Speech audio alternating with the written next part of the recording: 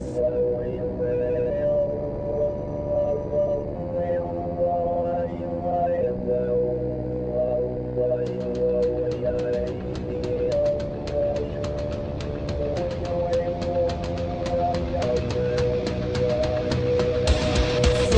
Politic Podcast, the show for normal Americans. From this undisclosed bunker, here's your host, Tony Reed.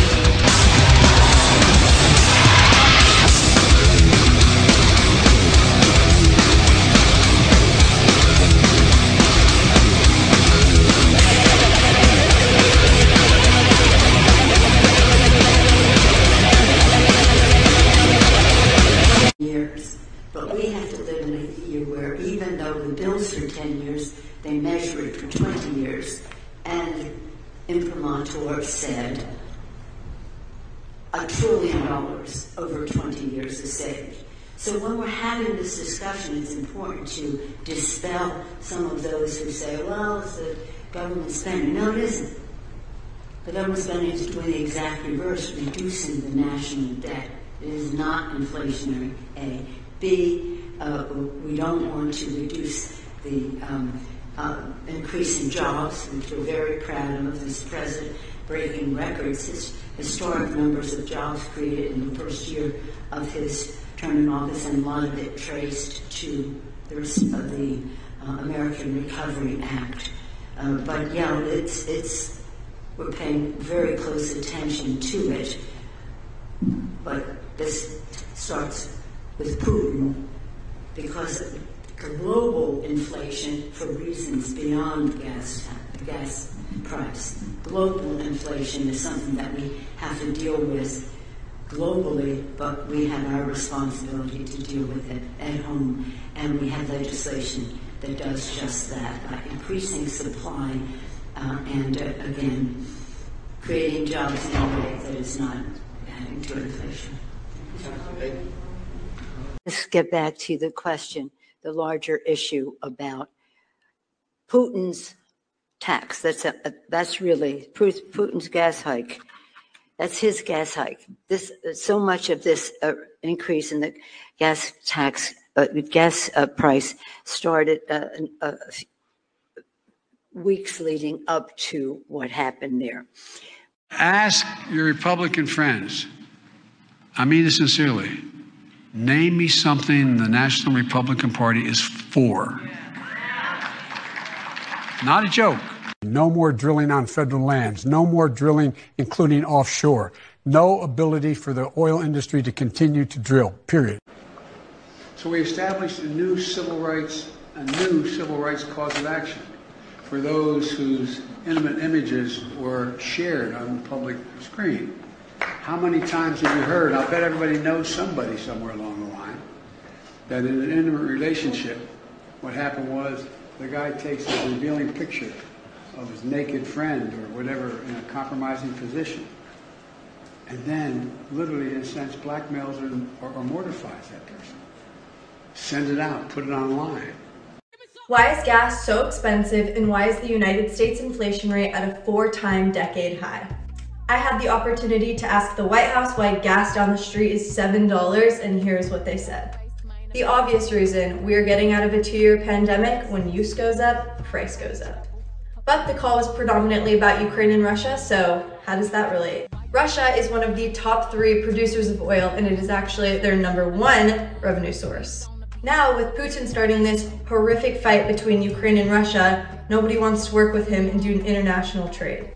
So with people being scared of war and limited resources, prices are bound to go up as well. For the people who can't pay $7 for a gallon of gas, there's an app called Gas Buddy that shows you the cheapest gas near you, as well as a link in my bio to donate to the misplaced refugees of Ukraine.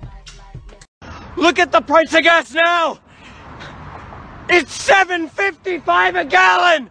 Hey Putin, we're sending you a bill! And welcome back to Flyover Politic Podcast. It is the 20th of March, year of our Lord, 2020. Yeah. There we go. That's how we started off. The spinning has begun. We are spinning so fucking bad. That was a TikTok hoe They're using TikTok hoes to lie to people because they know none of their talking points are working, so you got to come up with something. And now we're using TikTok hoes. Really? That's what we're rolling with. And then you see that guy losing his shit at the very end. Nancy talking. They're trying everything. But they're not talking about what we're going to lead off with today. And then we're going to do Dad Gas. Ukraine. January 6th. More hate. We got hate. But Hunter Biden's laptop. The president has said, and you have tweeted, that allegations of wrongdoing based on files pulled from Hunter Biden's laptop are Russian disinformation. There is a new book by a Politico reporter that finds some of the files on there are genuine. Is the White House still going with Russian disinformation? I think it's broadly known and widely known, Peter, that there was a broad range of Russian disinformation back in 2020. Okay. And I've got a quick clarification and then two questions about presidential conflicts of interest in foreign affairs. The first brief clarification is the New York Times reported this week that the first son remains under criminal investigation. Does the president still intend to stay out of that case? Yes, it's the Department of Justice, and I will point you to them. And my two questions about conflicts of interest in foreign affairs. First, I have a question about Russia and then one about China. On Russia, you told me last year that you were unfamiliar with the Senate report that alleged that the first son, or a company linked to the first son, received $3.5 million from the richest woman in Russia. Subsequent reporting indicates that President Biden, when he was vice president, had a dinner in Georgetown with the same woman in 2015. This Yelena Ballerina, she has not been sanctioned yet by the U.S. government. How is President Biden navigating conflicts of interest when it comes to sanctioning people who have done business with his family? And can you explain to us what this $3.5 million was for? I don't have any confirmation of the accuracy of that report, so I have no more further details. About the conflicts of interest, though, how he's navigating those when deciding sanctions. What would be his conflicts of interest? Well, his son's company allegedly got $3.5 million from... Which I have no confirmation of, and he has continued to sanction oligarchs more than we've ever sanctioned in the past, so I'm not sure that's a conflict of interest. Go ahead. Thank you. Go ahead. I have a question about Russia now. I think we're moving on because we got to get some more people. Go ahead. My question about the conflict of interest when it comes to China is last year the first son's attorney said that he divested from a Chinese investment fund controlled by Chinese state-owned entities. We have received not even basic transparency about who bought out his stake, when this happened, and how much money changed hands. Did he actually divest? And if so, can you agree to basic transparency? He's a private citizen. He doesn't work for the government. I'd point you to his representatives. Thank you. I think we're done here. Thank you very much. Go ahead. Biden's secret emails. A really fishy story. The Post claimed that the emails were found on a laptop computer that was brought to a repair shop in Delaware in the spring of 2019. The FBI is now investigating whether those alleged Hunter Biden emails are actually connected to a larger foreign intelligence operation. They may be related to a foreign intelligence operation. Foreign intelligence operation. Foreign intelligence. Foreign intelligence. Foreign intelligence operation. For all we know, these emails are made up. The information found on the laptop may be part of a Russian disinformation campaign. Part of a Russian disinformation effort. Described by many intelligence experts as having hallmarks. All the hallmarks of a Russian disinformation. Russian disinformation campaign. This is a classic example of the right. There's no evidence that Hunter Biden has done anything wrong. There is no evidence of any wrongdoing between by Joe Biden, or by Hunter Biden. There's no evidence that Joe Biden actually did anything wrong or did anything to sway things in Hunter Biden's favor. He's denied that his son ever lobbied him for anything. There is nothing wrong that Vice President Biden did. President Trump has falsely accused your son of doing something wrong while serving on a company board in Ukraine. I want to point out there's no evidence of wrongdoing by either one of you. There is no evidence that anybody did anything illegal regarding the Bidens and Ukraine, and Joe Biden was carrying out U.S. policy. President Trump wanted dirt on Joe and Hunter Biden. Trump's claims about wrongdoing here are unsubstantiated. We have looked. Lots of outlets have looked. Hunter Biden did nothing wrong. Vice President Biden did nothing wrong. And every single media outlet has said that there's no there to these allegations, lies, and smears. PolitiFact found no evidence to support the idea that Joe Biden advocated with his son's interests in mind. It's true that there's no evidence of any wrongdoing by Vice President Biden or that Hunter Biden broke any laws at all. What it confirms is that Hunter Biden is a person of integrity. Hunter has done nothing wrong. I've never read a memoir like this one before. This is Hunter Biden's book, Beautiful Things. It's breathtaking. There is no evidence of any wrongdoing by either Joe or Hunter Biden. A bogus investigation of Joe Biden and Hunter Biden. Let's be clear, Hunter Biden didn't do anything illegal, and his father, the vice president, didn't do anything illegal or unethical. It demonstrates the lifetime of integrity that have been represented by the Bidens for their entire careers. My son did nothing wrong. I did nothing wrong.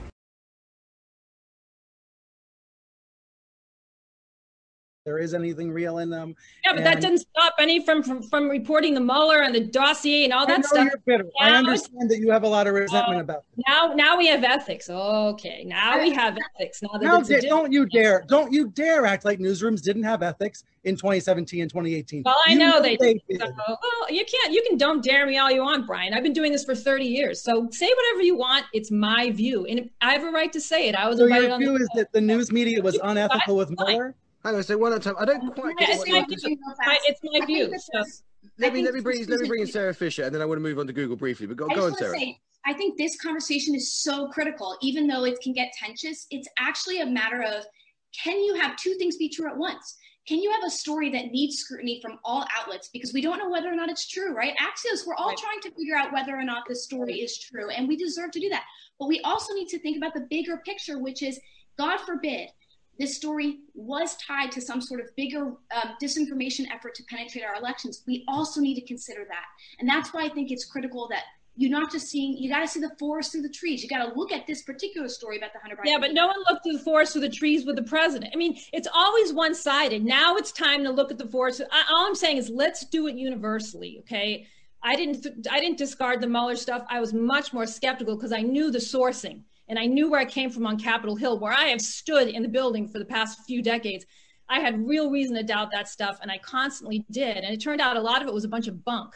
So when you say Mueller stuff, there are people in prison. Use that skepticism. We have to, even now with the Biden stuff. Let's use the skepticism, but don't ignore it. Okay, Susan, let's just Brian come back on this, and then I'm going to ask Tony to help us through the Google case. Brian, go ahead. I agree with you. It should not be ignored, but I think there's a difference between reporters looking into it in their newsrooms versus going on the air with it when it's unvetted. And what we're in right now is break. You never did that with Trump stuff. That's just BS. Hang on a second, Susan. Go ahead, Brian. You have no idea how this newsroom operates. If you both speak, we can't hear either of you. Brian, go ahead. I understand. Let me just say briefly, it's grievance politics. It comes from the right. It happens every day. Newsrooms in America are very careful about this stuff. I know viewers and readers don't see it, but it happens every day. Slow, cautious vetting happens every day.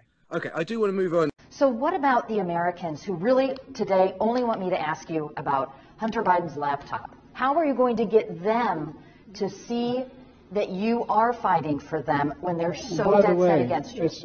There's nothing to any of that. Nothing to any of that. It's all a smear. Every major outfit, every serious investigator has pointed out that this is a smear. This is classic Trump. We have 4 days left, and all of a sudden there's a laptop. And you may recall there's also talk about 4 months before there was a similar thing that somebody had, allegedly. There's overwhelming evidence that from the intelligence community that the Russians are engaged. I mean, look, my son's an honorable man, and all the investigations that were done around the issue of what was going on in Ukraine, if you notice, every one of the major people who worked for Trump during the impeachment went under oath, and under oath said Biden did his job. No law was broken. This Biden did his job. Hunter Biden broke no laws. That was the testimony, their testimony from Republicans and intelligence community people. So I think that it's, I just think, look, politics has become too crass, too dirty, too ugly, and the perpetrator of an awful lot of this has been, he didn't start it all, but he has taken it to a new level, this president. One question? Okay, sure.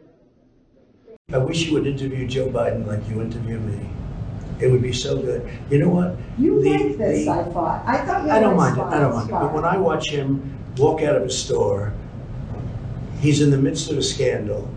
His family is corrupt. Okay, he's corrupt. He's a corrupt politician. And he's walking with an ice cream. And the question the media asks him, what kind of ice cream, what flavor ice cream do you have? And he's in the midst of a scandal. He's not. And he's taking, of course he is, Leslie. Come on. Of course he is. You See know, that? they had the Senate So committee, you're like big tech.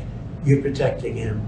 And everyone is, except for Yeah, but you're taking something that was investigated Leslie, by a let me ask Republican committee. you think it's okay for the mayor of Moscow's wife to give him millions and millions of dollars, $3.5 million, to give his family $3.5? Do you think it's okay for Hunter Biden to say that we're giving the big guy 10% of this massive amount of money they're taking in? Do you think it's okay for all of these horrible things that you've seen where they're getting hundreds of thousands and millions of dollars, where China gives them $1.5 billion to manage the family, $1.5 billion, and then he's supposed to negotiate? Let me tell you, it's the second biggest scandal. The biggest scandal was when they spied on my campaign. They spied on my campaign. There's no real evidence of that. The media is corrupt. In my opinion, the media is corrupt. But the media is fake. And frankly, if I didn't have social media, I'd have no way of getting out my voice. You know what you told me a long time ago when I asked why you keep saying fake in the media? Yeah. You said to me, I say that because I need to discredit you so that when you say negative things about me, no one will believe you. I don't have to discredit you. But that's what you told me. You've discredited yourself. You told me that. Leslie, you've discredited yourself. When you say that you're not going to cover Biden, you're going to ask him what flavor ice cream he has, okay? Instead of why did Hunter get $3.5 million from Moscow? Instead of why is an energy company paying your son $183,000 a month or whatever they're paying him, and he has no experience in energy? You know, you discredit yourself. I don't have to discredit you. So this story about Hunter and his laptop, some repair shop found it. The source is Steve Bannon and Rudy Giuliani. I don't know anything about that. I just know it's a laptop, and they haven't. And you're making this one of the hottest, most important issues in your rallies. I don't know about the two gentlemen you mentioned. This is the most important issue in the country. It's a very important issue to find out whether or not a man's corrupt who's running for president, who's accepted money from China and from Ukraine and from Russia. All these I think things that's have an important been investigated and It's incredible the way you can try and say this and sit there and look me in the eye and say it. He accepted money, his family, from Russia, from Ukraine, from China, and from other places. His brother, who didn't have experience, became a big builder in Iraq without experience. Take a look at what's going on, Leslie. And then you say that shouldn't be discussed. I'm saying it's the biggest scandal out there, Leslie. And you think it's the biggest issue to campaign on? I think it's one of the biggest scandals I've ever seen, and you don't cover it. You want to talk about? Well, because it can't be verified. You want to talk about insignificant things. I'm telling you. Of course, it can be verified. Excuse me. They found the laptop, Leslie. It can't be verified. What can't be verified? The laptop. Why do you say that? Because even the family hasn't. The family on the laptop. He's gone into hiding. For 5 days, he's gone into hiding. He's preparing for your debate. Oh, it's taken him 5 days. Okay, you know what also the United States government says? The FBI says this laptop is not Russian disinformation. So what are you talking about here? This laptop is real. It's not just the laptop. There's other emails. There's text messages. They are real. So according to the U.S. government, the FBI has verified this. Everybody to look at that, but that's not what we're hearing from the FBI. Why don't you want to report this? This is one of the most powerful families in Washington. The Biden family. And you're okay? You're okay with our interests being sold out to profit Joe Biden and his family when we're suffering during a pandemic from communist China? He's doing shady business deals with communist China. You're comfortable, okay? As you know perfectly well, I'm a journalist and a reporter, and I follow the facts. And there has never been any issues in terms of corruption. Now, let me ask you this. Yesterday, The FBI. Wait. FBI. How do you know that? I'm talking about reporting and any evidence. I'm talking to you now. Okay, I would love if you guys would start doing that digging and start doing that verification. No, we're not going to do your work for you. I want to ask you a question. The FBI, it's a journalist's job. It's a journalist's job to find out if this is verified. I want to ask you a question about the FBI press conference. Now, we're not surprised. Is anybody really surprised? I mean, this is what our media's done most of our lives. They just haven't been this blatant. Now they're just overtly Democrat propagandists. I mean, if it's going to hurt them, they bury it. We carried PP tapes. This very week, you saw the influencer in the beginning. During that briefing, Peppermint fucking Patty literally said Russia stole our election in 2016, which has been disproven completely. $30 million in 3 years. But they buried it. And you saw Peppermint Patty duck CNN. I mean, that's Seltzer and then 2 minutes. People yelling at people. These are the biggest perpetrators. These guys. Stahl, Reed, whatever, Reed, Amapur, Tapper, Seltzer, Blitzer. They outright made sure that it was buried. They just didn't fucking care. NewsGuard head still says it's a hoax. 1020 hoax, 31622, huge ad saying agency says they'll use NewsGuard to avoid placing ads on unreliable news. And here he is now. This is the guy in charge of NewsGuard, and it's getting fed everywhere by Microsoft, Apple, Google. I'm editor, reporter, author, obviously, as well, but particularly as somebody who's looked at a lot of reporting through the years and made a decision as to its integrity. How do you expect Twitter and Facebook to do that? Do they even have the ability to actually do those kinds of jobs? Well, that's exactly the point. They don't. And every time they try through a series of inconsistent actions and policies, they look that much worse. I mean, I have a theory here. My personal opinion is that there's a high likelihood that this story is a hoax, maybe even a hoax perpetrated by the Russians again. But it doesn't matter what I think. What matters is that people ought to be able to read it and decide, and they can decide by reading the New York Post and then comparing what the New York Post says to what lots of other media institutions say. That's the way it's supposed to work. What Twitter and Facebook have decided is they've finally admitted that they are going to be editors too. The only problem is they don't have anyone who's qualified to be editors, so they know absolutely nothing about what they're doing. And what they've done instead is they have pumped up a story because their inconsistent actions open them to an attack. What should have been done, what I wish that they would do is what Microsoft does, which is use a service like NewsGuard, which tells people something about the reliability and trustworthiness of what they're about to read. The nutrition label and the rating that we have for the New York Post would tell people that they tend to favor President Trump, that they've published irresponsible stuff in the past, and that would be a way to start this debate, which would be joined by other news organizations, which I hope are out there trying to report on the bona fides of what really looks like a phony story. Now, the reality is this all came about because the New York Times did it, and in paragraph 26, they admitted it. It was real. And they ran this at the same time, which has now been pulled out. Free speech is being suppressed. We have to listen. And they got crushed by their people because the New York Times is what every network goes off of. If they print it, they print it. It's just the way it works. And now they're going to retract the free speech article because, of course, their viewers don't like it. Jeff Jarvis, this is appalling. The both sidism of the New York Times comes out in full force.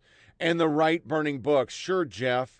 The editorial lead is the worst of it. No, we have not lost our right to speak. We are exercising our right to speak around the gatekeepers that include old white male privileged powerful. There you go. I hate polls as much as I hate from on high newspaper editorials, for they both preempt the public conversation. Note, too, how the Times tisk liberals are shutting down loaded choice of verb there. Bigoted, anti-democratic, and untrue speech. If you doubt for a moment the Times turned to sympathy with the white right, let this end those doubts. And yes, but attack on the left for making white people uncomfortable. Here is white victimhood naked to behold. The progressive movement in America has been a force for good in many ways, they put in there. He tried to defend himself. They removed the article. Pretty amazing to see people still hanging in to Hunter Biden. And this is after. This is March 18th. It's proven. Seltzer. They didn't run it. Didn't cover it. New York Times finally reveals the Hunter Biden laptop is real, and reliable sources ignores the biggest story of the day. The new hard news CNN. New York Times front page. All the news is fit to print once Biden is elected. New York Times. Here's just a down memory road. Vanity Fair, we carried the P-tape. Here's CNN, the anatomy of the post-dubious Hunter story, and everything they could print on Trump. NPR, do we remember? They literally ran an article on why they're not running it, because it's Russian disinformation. Palmer report. He's still all in. What he says is this. All the New York Times did today was confirm that some real Hunter Biden emails were planted on the laptop the Republicans pretended was his. This means a fake scandal involved hacking and was even bigger crime than we thought. Many Republican operatives could go to prison for it. The people who concocted the scandal were always going to argue that honestly thought the laptop was really Hunter Biden's. But that reasonable doubt argument goes out the window now that they apparently stole his emails and planted them on a laptop. The DOJ doesn't bring criminal charges in instances where it thinks it's going to lose at trial. This new development could mean the difference in terms of perpetrators of the phony scandal. This development also raises serious questions about the New York Post decision to run the story. Republicans are declaring victory over today's development because they always declare victory on everything, even when it's clear loss. But that won't help them any. To oppose, and as opposed to most liberal activists who always declare defeat, even when it's clear they won.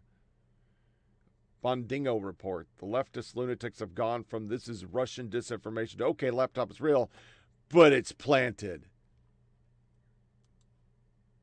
You saw Peppermint Patty initial. You saw Peppermint Patty fucking ignore it. Most of the networks punted. They didn't even print it. There was no printing of that article. This is the part that bothers me. These people signed a paper knowing they were lying just because they didn't want Trump to become president again, and that's what really happened. That scares the shit out of me. And you can say, well, with Fauci,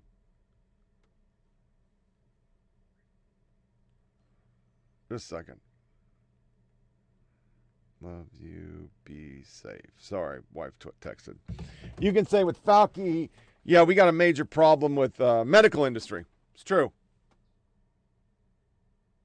But if you can't even trust the intel, that's like right now, I don't believe anything anybody's saying about Ukraine. Why would I? They said Russian P-tapes were real, and they say, the things that are on that, the things that have been admitted, from guns lying on 4473, Secret Service agents trying to destroy gun shops to protect Biden's son. That's scary ass shit. Miranda Devine, never forget who signed the dishonest election eve letter claiming the emails published by the New York Post from Hunter Biden's laptop had all the classic earmarks of Russian disinformation. They destroyed their reputation for signing the letter and then not recanting for 16 months and counting. Some of these people appear on CNN and MSNBC daily and talk about Ukraine.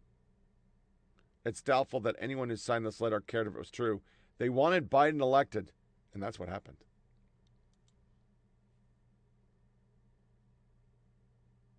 It's true.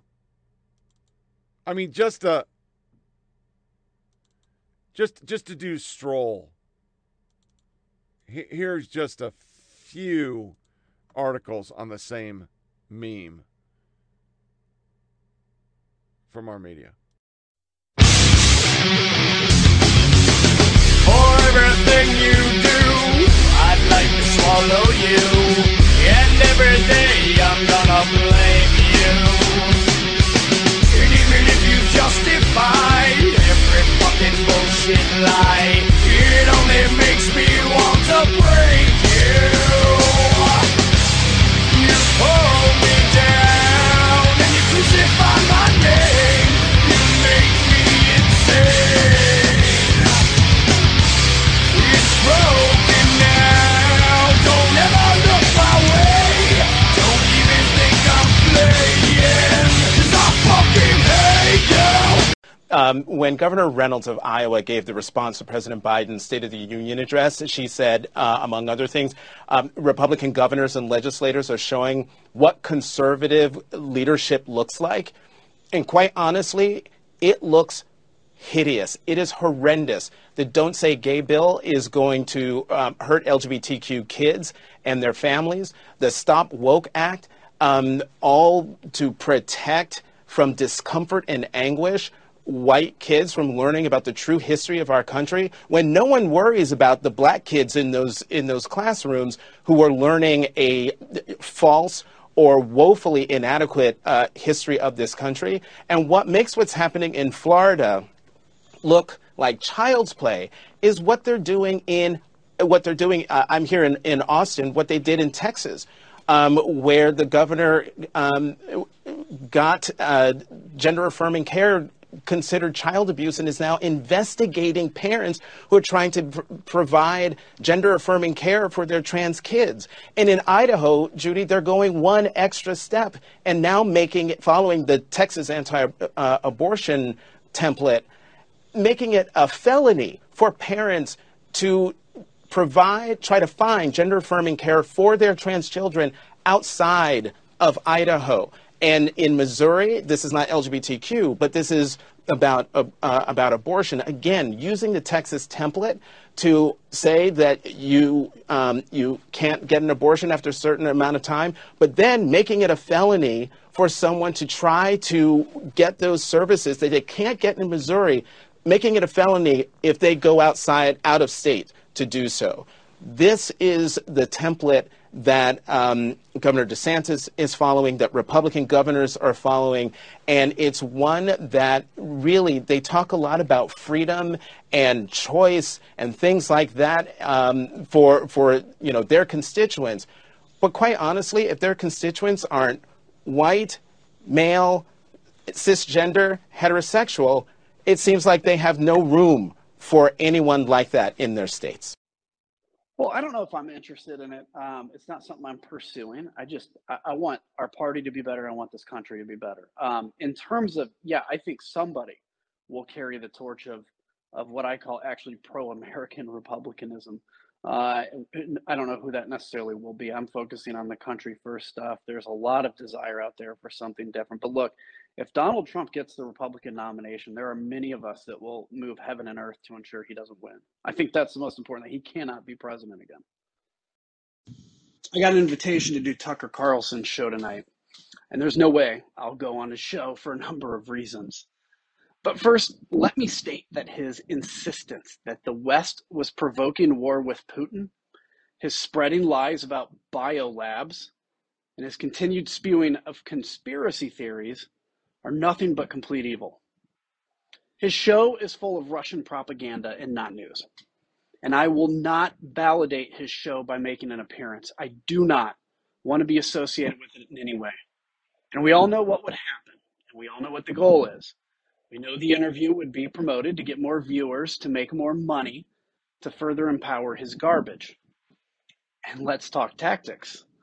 When Tucker interviews someone in a hostile way, he interrupts and laughs when he's been caught in a lie. And after the segment's over, he brings on another guest to try to discredit any statement made by the prior guest without counter. He's not interested in conversations. He's only interested in himself. And at the end of the day, he'll continue to use his platform to deceive his all too trusting viewers and to further his own sense of power. The situation in Ukraine is serious and the outlook is dire. And this moment requires serious conversation and decisive action, not a self-serving showboat clamoring for more clicks tonight. So rather than validate his propaganda programming, I'm going to use my effort to support the Ukrainian people. So if you're interested in joining me, please consider donating to the Stand With Ukraine Fund. It's at countryfirst.com, country1st.com. And 100% of the money raised will go to humanitarian aid for those still in Ukraine and for those who've become refugees. Tucker has made it clear he stands with Putin and his war against freedom. I stand with Ukraine, democracy, and the men and women willing to fight and die for their country. Finally, Sophia and I want to offer our prayers for Benjamin Hall, a Fox News reporter injured in Ukraine. The job they do is dangerous and appreciated. This makes Tucker's position all the more disgusting. Donald Trump, I was in the Oval Office and told him, Mr. President, if you pull these troops out of Syria, you're going to lose a seat at the negotiating table. He told me, he goes, who cares? Who cares about Syria? I was blown away. And that's what people that go around and say none of this would happen under Donald Trump.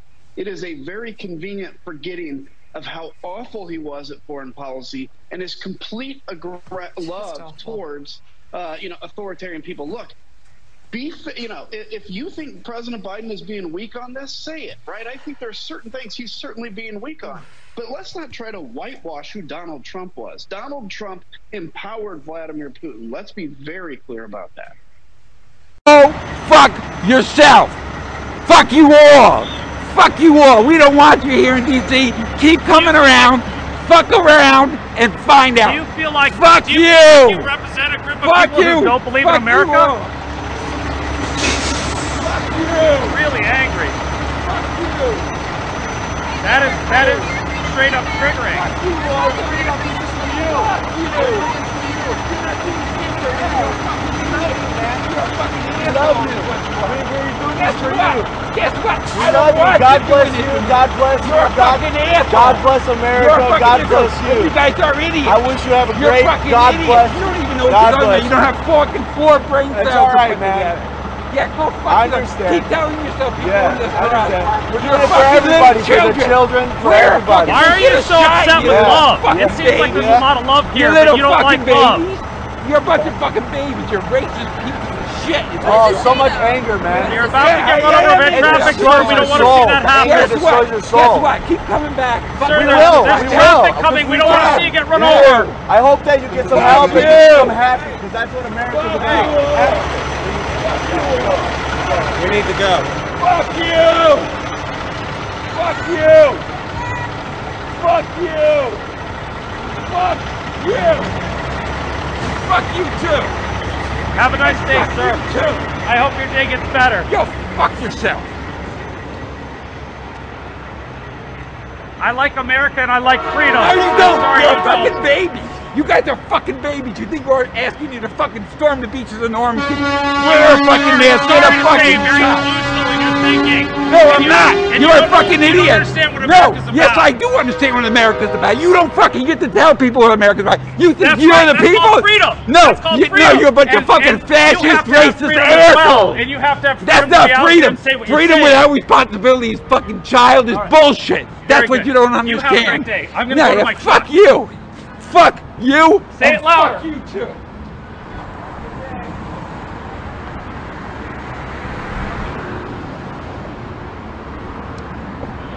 You know, if you take 3 steps back, the problem with the debate that we're having over Ukraine and Russia, and particularly with biolabs in Ukraine, isn't that people disagree about what the facts are.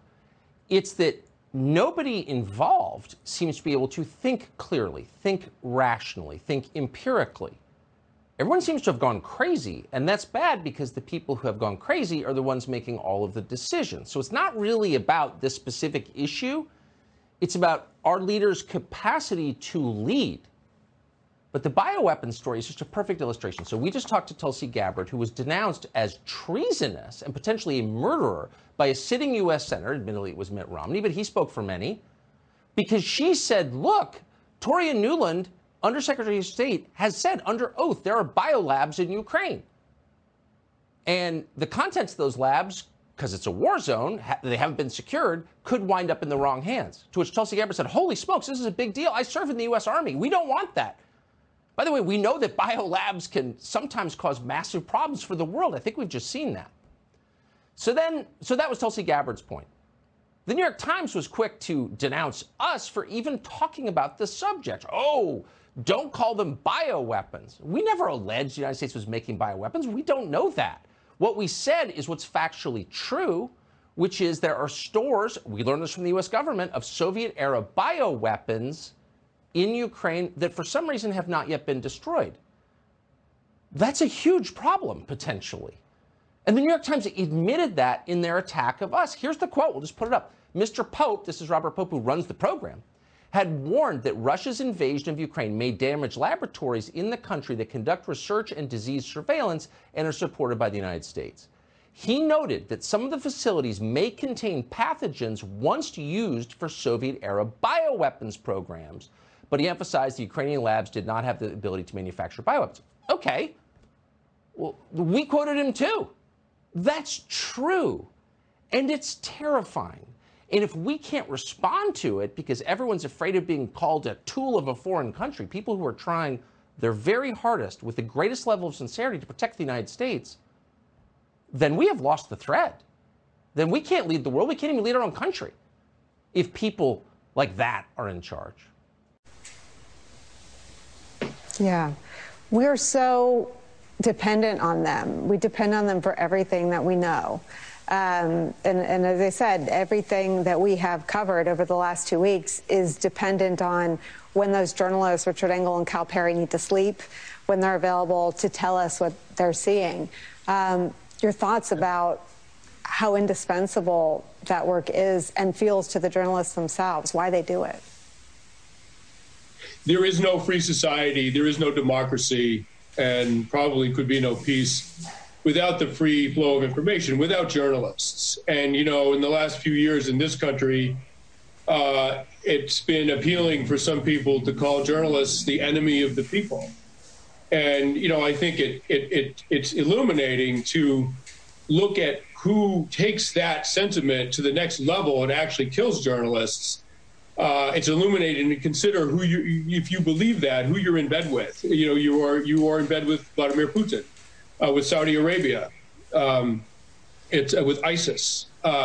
That's where that sentiment leads, and it's toxic in this country. And, you know, very clearly right now, the freedom of the world depends on what happens in Ukraine, and we depend on journalists to know what's happening there so our government can make good decisions. So, you know, let's set our house in order in that sense. We will help ourselves and the world enormously if we do. And obviously, he was unnamed by you, but I'll be the spoiler alert here. Donald Trump famously called journalists the enemy of the people. The editor of the New York Times went to see him and made the case that it endangers not journalists here exclusively, but to your point, journalists all around the world that don't operate in a free society. And I wonder your thoughts about this exodus. I mean, the New York Times, MTV. So there you just have a short section of Capehart, all the Kinzinger, because Kinzinger, once again, is a great guy. He hates Trump. And that pussy ass, I'm not going to go on Tucker. You got people talking about the biolabs, which is a true fact, and we don't have any information. There's no proof that we're not paying for it. There's no proof of anything. They just finally admitted after being asked and lying that there are biolabs there. So Tulsi Gabbard talks about it, and you get called, well, we'll cover it in a second. You got Tucker talking about it. You have the people dying in freaking the reporters and MSNBC doing horrible shit. We got more on that. I mean, look at this. Republicans. It's a real thing. Republicans are the extreme people. They've done polls this week. We're going to get to that in a second. 17%. Really? That's what we need to do right now?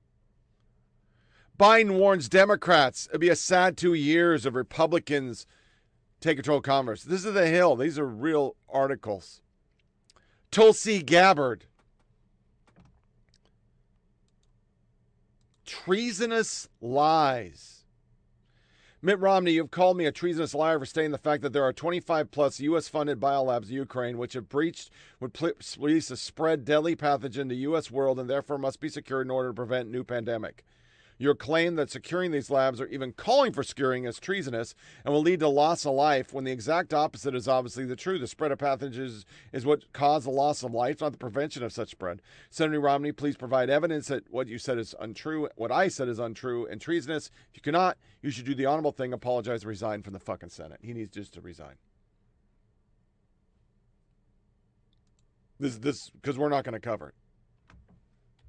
Other reporters. Tucker Carlson needs to be tried at The Hague as a disinformation agent for Putin. Carlson is a war criminal aiding and abetting the hostile enemy of the U.S. while thousands of American veterans are risking their lives helping Ukraine defend the free world from Putin. Somebody says, honey, I asked you wanted to supersize your value meal, which is pretty funny. Cray. Then we get to the ugly.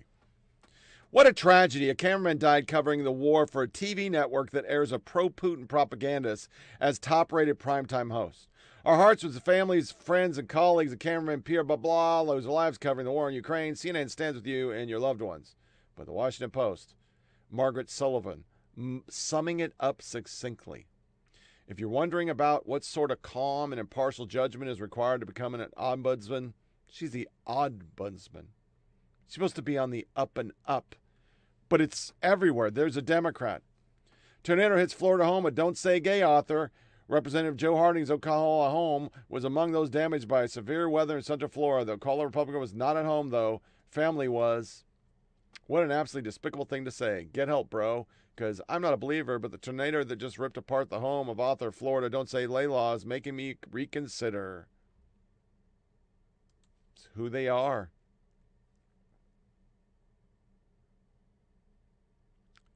New York Times reporter says this, because now we're going to segue to what they're saying for Ukraine.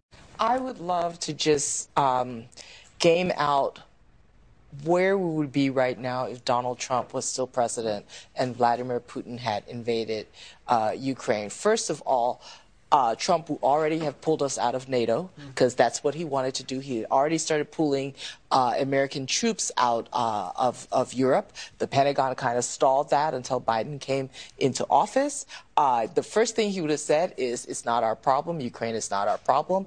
That's it. Go off and do, this is not our business. And NATO at this point would have been completely divided. You would see disunity. You would see other NATO countries peeling off. What are we going to do? The alliance would be broken. So let's make sure when Trump is saying this stuff about how, how much differently, just if President Trump was president right now, we'd be in a completely different place. Rich.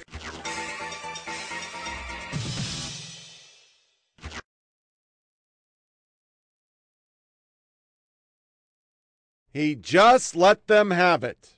That's what she said.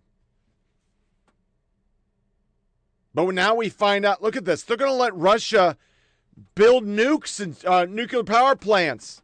Russia's broker in the Iran deal. And missiles were fired toward the U.S. consulate. Yeah, we don't have anybody there. This very week, Psaki, I said it, here's the information. Hacked 2016 election during briefing on combating disinformation.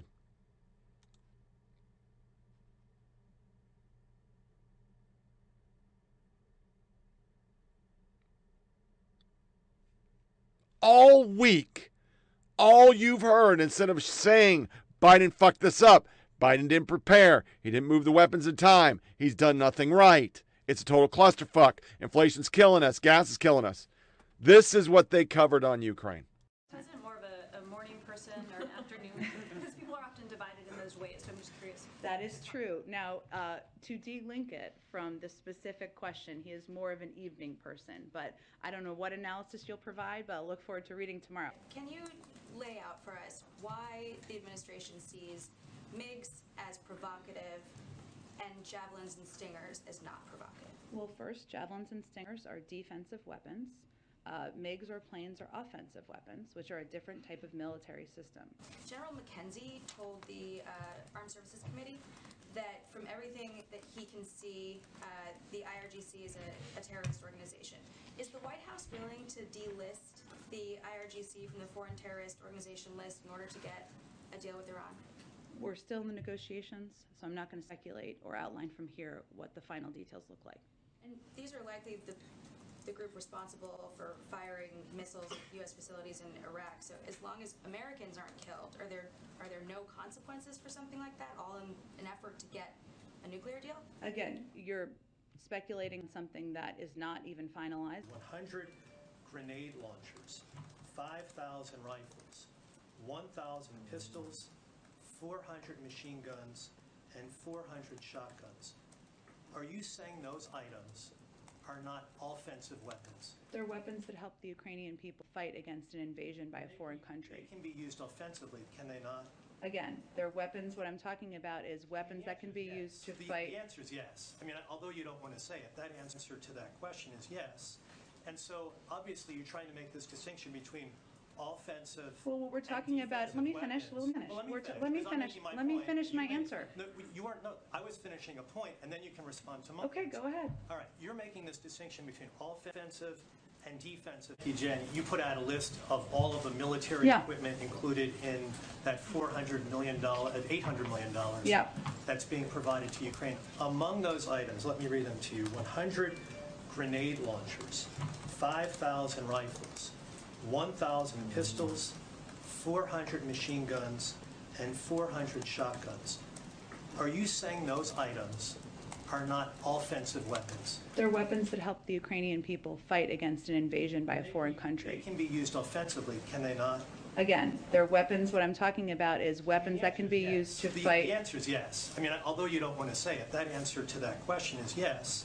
And so, obviously, you're trying to make this distinction between offensive. Well, what we're talking about. Let me finish. Let me finish. Well, let me finish. Let me finish my answer. No, you aren't. No, I was finishing a point, and then you can respond to my. Okay, go ahead. All right, you're making this distinction between offensive and defensive weapons. Anybody that looks at that list of weapons that I just mentioned, they would say clearly they're offensive. If a Ukrainian military officer or someone who is enlisted has one of these weapons, they can take out a Russian military official of some sort with these weapons. They're offensive in nature. So why not provide more offensive weapons like this to the Ukrainian military? Well, first of all, we are providing a range of rifles, etc. There is a difference between a plane and planes and massive military systems. I think anybody would recognize this. And what we're talking about, which is giving rifles and pistols to many of them farmers and people living in countrysides to defend themselves. I think there's a difference that most people recognize. Thank you, everyone, so much. Have a nice day. But we've seen the president been so far unwilling to draw a red line on the kinds of atrocities that we're going to watch from the sidelines. I mean, we've seen maternity wards being bombed, illegal weapons being used, pediatric hospitals being targeted. President Obama drew the red line for Syria at chemical weapons. So is there any thought process about what we're willing to watch happen before? Well, Jackie, I think it's important to reiterate as often as we can that what we're seeing is horrific, what we're seeing is barbaric, and the steps that the president has taken and led the world in taking have essentially led the Russian financial system to be on the brink of collapse. We have provided more military assistance to the Ukrainian military and the Ukrainian government than any other country in the world, and more historic assistance than any other year to Ukraine in history. And we're doing that so that we can support them in this difficult moment. So I would say that at this moment in time, we have been hardly on the sidelines. We have been leading this effort around the world to respond to every step and every escalatory step that President Putin and the Russians are taking. Isn't there a concern that if we don't draw the line at something like chemical weapons, that it'll make it easier for malign actors to use them in the future because they'll just go unpunished? Well, Jackie, I think that you heard the president say on Friday that there would be severe consequences and the world would respond if they were to use chemical weapons. And what we have been doing over the course of the last several weeks, if not months, is providing as much information to the global community, to the media, and to others about what to expect. And when you have President Putin suggesting and Russian officials suggesting that the United States and Ukrainians are the ones who are working on a chemical weapons program, it's clear that this... Is it your sense, Jonathan, that the U.S. is prepared, that NATO is prepared if Putin does go off in a direction that don't want him to go? I want to believe that NATO and the United States are prepared for that situation. One of the things that one of the criticisms against the president that I think was valid was that he kept communicating what the United States would not do, communicating what he would not do, and instead has gone mute on those things, won't talk about those things, would only talk about the things, he's only now talking about the things that he's doing, and that is exactly what he should be doing. But, you know, I just want to push back a little bit on this, you said underlying unity. Sure, there's some underlying unity, but it's a little aggravating that certain Republicans, particularly in the Senate, especially if they're thinking of running for president, they're playing games at a time when the President of the United States and the Western Alliance are trying to contain Putin. And you can't argue that the president has taken too long, he's not doing enough, when you just voted against the $1.5 trillion omnibus bill that had millions of dollars of aid for Ukraine in that bill. So this sort of domestic play that Republicans are bringing to foreign policy, I think is regrettable, and I hope going forward, especially if we get to that situation where the United States and the world is grappling with a chemical or biological attack on Ukraine, that folks think better about what they're saying about the president and the United States and what they're both trying to accomplish. Yeah. I'm a glass half full kind of guy, so I rarely praise Ted Cruz, but Ted Cruz, for the last few years, has been pretty much right on Ukraine and Russia, and he's been very aggressive. A lot of Republican senators have been very aggressive. We need to do this to prevent a war. And I want to quickly ask both of you about the midterms, because we have seen the president's declining poll ratings stabilize and even edge up with the way he's responded on Ukraine, but he still has inflation. The Fed, is going to raise rates today, and he's got other problems as well. Phil, do you want to take it first? Do you think that this at least is helping the Democrats and helping the White House as they head into the midterms? It certainly is giving Biden an opportunity to be the strong leader that he campaigned as and that he hoped to appear to be in the first year of his presidency. And importantly, the issue of inflation, which has been so troubling for Democrats politically the last few months, this war gives Biden an opportunity to pin some of the blame for the rising gas prices and other consumer prices around the country, to pin that blame on Putin and on Russia. So he has a bit of a scapegoat that can be helpful in the campaign season as the midterms approach. Amna, your take on that? Yeah, I think Phil's spot on. Look, I think war has a way of refocusing everyone's attention and priorities. And right now, when you look at where the poll numbers are, most Americans, about half Americans, I should say, not most, about half of all Americans approve of the way that Biden has handled the war in Ukraine so far. And you have to remember, this is coming off a disastrous response to the end of the war in Afghanistan, when all of his foreign policy credentials were really being called into question. Was this a president who could really lead on the world stage?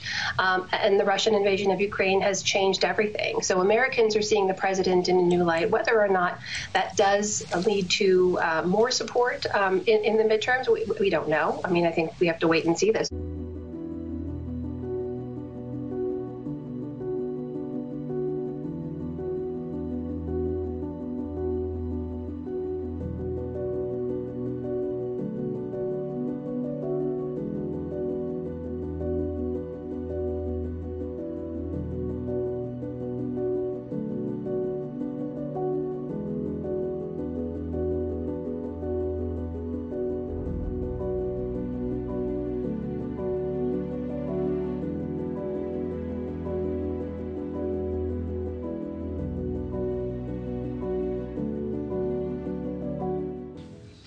Absolutely, there should be an investigation.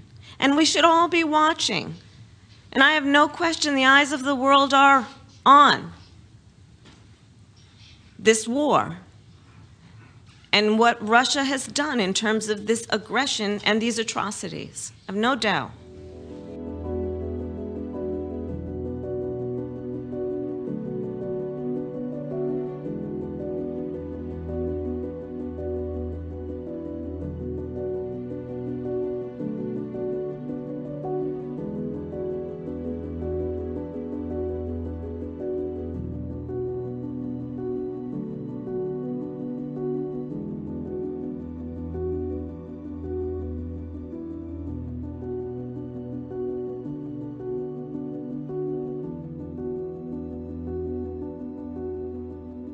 President Biden's not getting a Zelensky bounce. And when you look at the polling, it's kind of fascinating. We're going to put some numbers from Navigator on the screen. Biden's wartime policies are popular, but he's not getting the credit for them. I mean, it's fascinating to me the way these numbers have shaken out. Why doesn't Joe Biden get credit for doing the popular things Joe Biden does? Well, we could say that. Why didn't he get that bounce right after the infrastructure bill? I mean, you actually have a list. The White House is thinking of sending the president to Europe. I mean, is that the kind of thing that he might capture the Zelensky bounce there for taking credit for the things that have been his idea? It might sound a little Pollyannish, but sometimes presidential leadership is its own reward. Exactly right. So the history books might reward President Biden's leadership here in ways that voters may not come November and beyond. And the White House I think, blames those of us in the media, present company excluded, for shifting the goalposts. That for a year, the question was, can this administration get its arms around and wrestle down this 100-year pandemic? And now that the pandemic is shifting, God willing, to an endemic, the question's all about... On your book, it's the story of your life, your journey in the Foreign Service, serving overseas, representing the United States. But when it came to the debacle over what happened in Ukraine under former President Trump, his pushing you out of your job, in retrospect, did that send a signal of some kind, do you think, to Vladimir Putin about the United States? I think that it may have indicated to those who were watching, and perhaps Putin was one of them, that this was an administration that was about things other than our own national security interests. It was really, later on, I think the transcript revealed and the whistleblower complaint revealed that this was an administration, this was a president that was trading on his office for his own personal and political gain. And that signals to Putin and to other bad actors around the world that you can make a deal, right? Because if you somehow help the president, then you can go off and do your own thing. And I think Putin, during the Trump years, although the official U.S. policy was very strong, during the Trump years, I think what Putin saw is that he was getting exactly what he needed. To the extent that the president thought about Ukraine, he kind of dismissed it as a weak pawn. Let's go back to your book, and let's go back to the issue that put you front and center and made you a household name. And that was obviously Trump's first impeachment trial, which was generated by what he called the perfect call, the call to Volodymyr Zelensky, which turned out to be a transactional call saying that, our weapons and our help to you might depend on you giving me dirt on my political opponent. First, I want to ask you, materially and substantively, how dangerous was that holding out on weapons, on the kind of help that many NATO countries were providing to Ukraine? Did that make a material difference to Ukraine's ability to defend itself then? Well, it always makes a difference, if not materially, certainly. Eugene, I want to start with you. There has been a narrative that people are falling for, including the media, that the United States is not doing much in terms of helping Ukraine. That is not true. For fact's sake, please take a look at this list. 800 Stinger anti-aircraft systems, 9,000 anti-armor systems. That includes 2,000 javelins, 7,000 rifles, machine guns, shotguns, grenade launchers, 100 drones, and 20 million rounds of ammunition. And I have not even mentioned the massive sanctions that are crippling their economy so much, Putin had to acknowledge it in his address today. Isn't the White House strategically doing a lot already? The situation on the ground in Ukraine is devastating, but we should remind our audience it is also a far-right narrative that keeps getting pushed that the U.S. isn't doing anything. And those same Republican lawmakers that are pushing President Biden to do more quicker are the same people who didn't. Jonathan Lemire, you go down the list of what the United States has given Ukraine so far, $13.6 billion. As David Ignatius said, just an extraordinary amount of arms flowing across the Polish-Ukrainian border. My sources high up in the administration and at the Pentagon telling me that there are weapon systems going over there that we don't even know about because they don't want Putin to know about them. And of course, that's the way it should be. Is there a growing sense of frustration at calls to do more when in fact, as the ambassador said, who agrees we need to do more, what has been done thus far is nothing short of historic. Let me say that again for people writing snarky op-eds about this administration and about Congress and about the United States response. What has happened over the last 3 weeks is nothing short of historic. And anybody suggesting that Donald Trump would have done any of this is please start your clown show somewhere else. We don't want to watch it. We don't want to hear it. Now back to the question, Jonathan. Thank you. Is Joe Biden getting frustrated at this point, despite this historic alliance, despite the historic aid flowing into Ukraine, that he is still getting attacked domestically? Yeah, I posed this very question while at the White House yesterday to several administration officials, and the answer was there is some frustration from the White House towards domestic politicians, Republicans namely, but a few Democrats as well, who are promoting unrealistic scenarios, including that no-fly zone. But officials really stressed to me there's no frustration toward President Zelensky. More on the sanctions that were imposed today by Russia against yourself, President Biden, other top U.S. officials. Do you have a response to that? And how will it impact any of you, if at all? Sure. I would first note that President Biden is a junior. So they may have sanctioned his dad. May he rest in peace. The second piece I would say is that won't surprise any of you that none of us are planning tourist trips to Russia. None of us have bank accounts that we won't be able to access. So we will forge ahead. Also breaking tonight, President Biden may be about to make a huge change to U.S. policy on Iran. Senior national correspondent Rich Edson is here to tell us what that is from the State Department. Good evening, Rich. Good evening, Brett. The administration is considering removing Iran's Islamic Revolutionary Guard Corps from the list of foreign terrorist organizations if the IRGC publicly offers to reduce aggression in the region.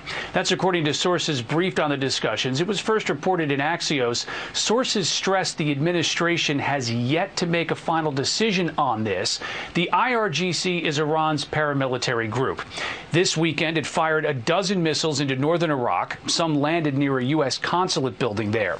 We asked the State Department this afternoon whether it's appropriate for the United States to consider removing a terrorist designation for the IRGC, given attacks like this. Spokesperson Ned Price refused to comment on specifics, though defended the administration's efforts to revive a nuclear agreement with Iran, one that would drop sanctions in exchange for temporary curbs on Iran's nuclear program. Every challenge that we face and would face from Iran, whether that is its support for proxies, its support for terrorist groups, its ballistic missile program, all of those challenges would become all the more difficult to confront if Iran were in the possession of a nuclear weapon. Officials say IRGC threats are also forcing the State Department to provide security for former Secretary of State Mike Pompeo and former Iran envoy Brian Hook. About 3 years ago, the Trump administration designated the IRGC as a foreign terrorist organization. That's the first time a government entity made that list, a foreign terrorist designation. Trump's not the president. The Iran thing just shows, I mean, we had a real media that was covering stuff. Iran is the perfect example of how they're wrong on everything. They're not right on a single thing. They're slave to an ideology on everything, and they can't do the right thing. I mean, this is what Zelensky showed.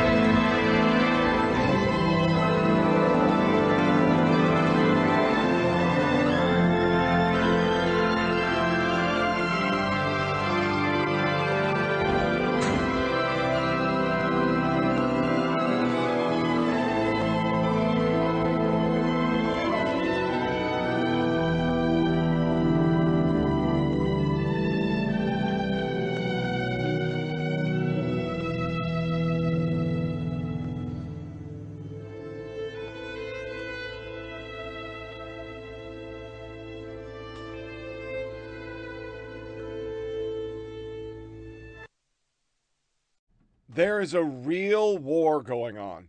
People are dying. And all we have is rhetoric. And him not wanting to admit. I mean, Trevor Noah, you heard of him? There's no denying that Saudi Arabia isn't playing ball with Joe Biden. And you know what? You can say what you want, but this would have never happened to Donald Trump. Never. No one was ever ignoring Donald Trump's calls. Yeah, because if you ignored Donald Trump's calls, you didn't know how he would respond. Maybe he'd send an angry tweet, or maybe he'd just ban your country from everything. You don't know. That's why I bet in these situations, Biden actually wishes that he could hire Trump to step in as President Wildcard. Just keep everyone on their toes.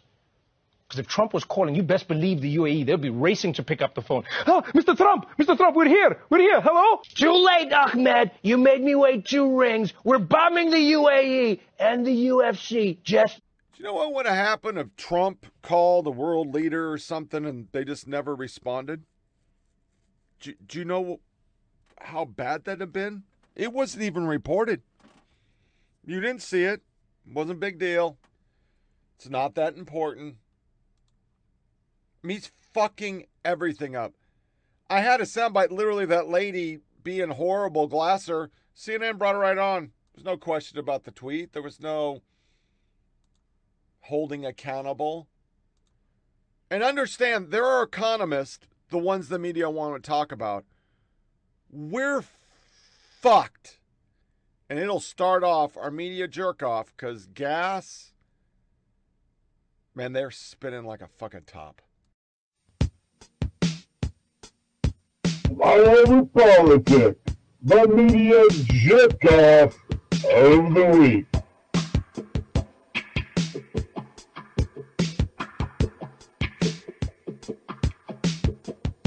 So hot. As long as we're trying to look for scapegoats, as long as we're going to blame exogenous factors on inflation, it's going to get worse.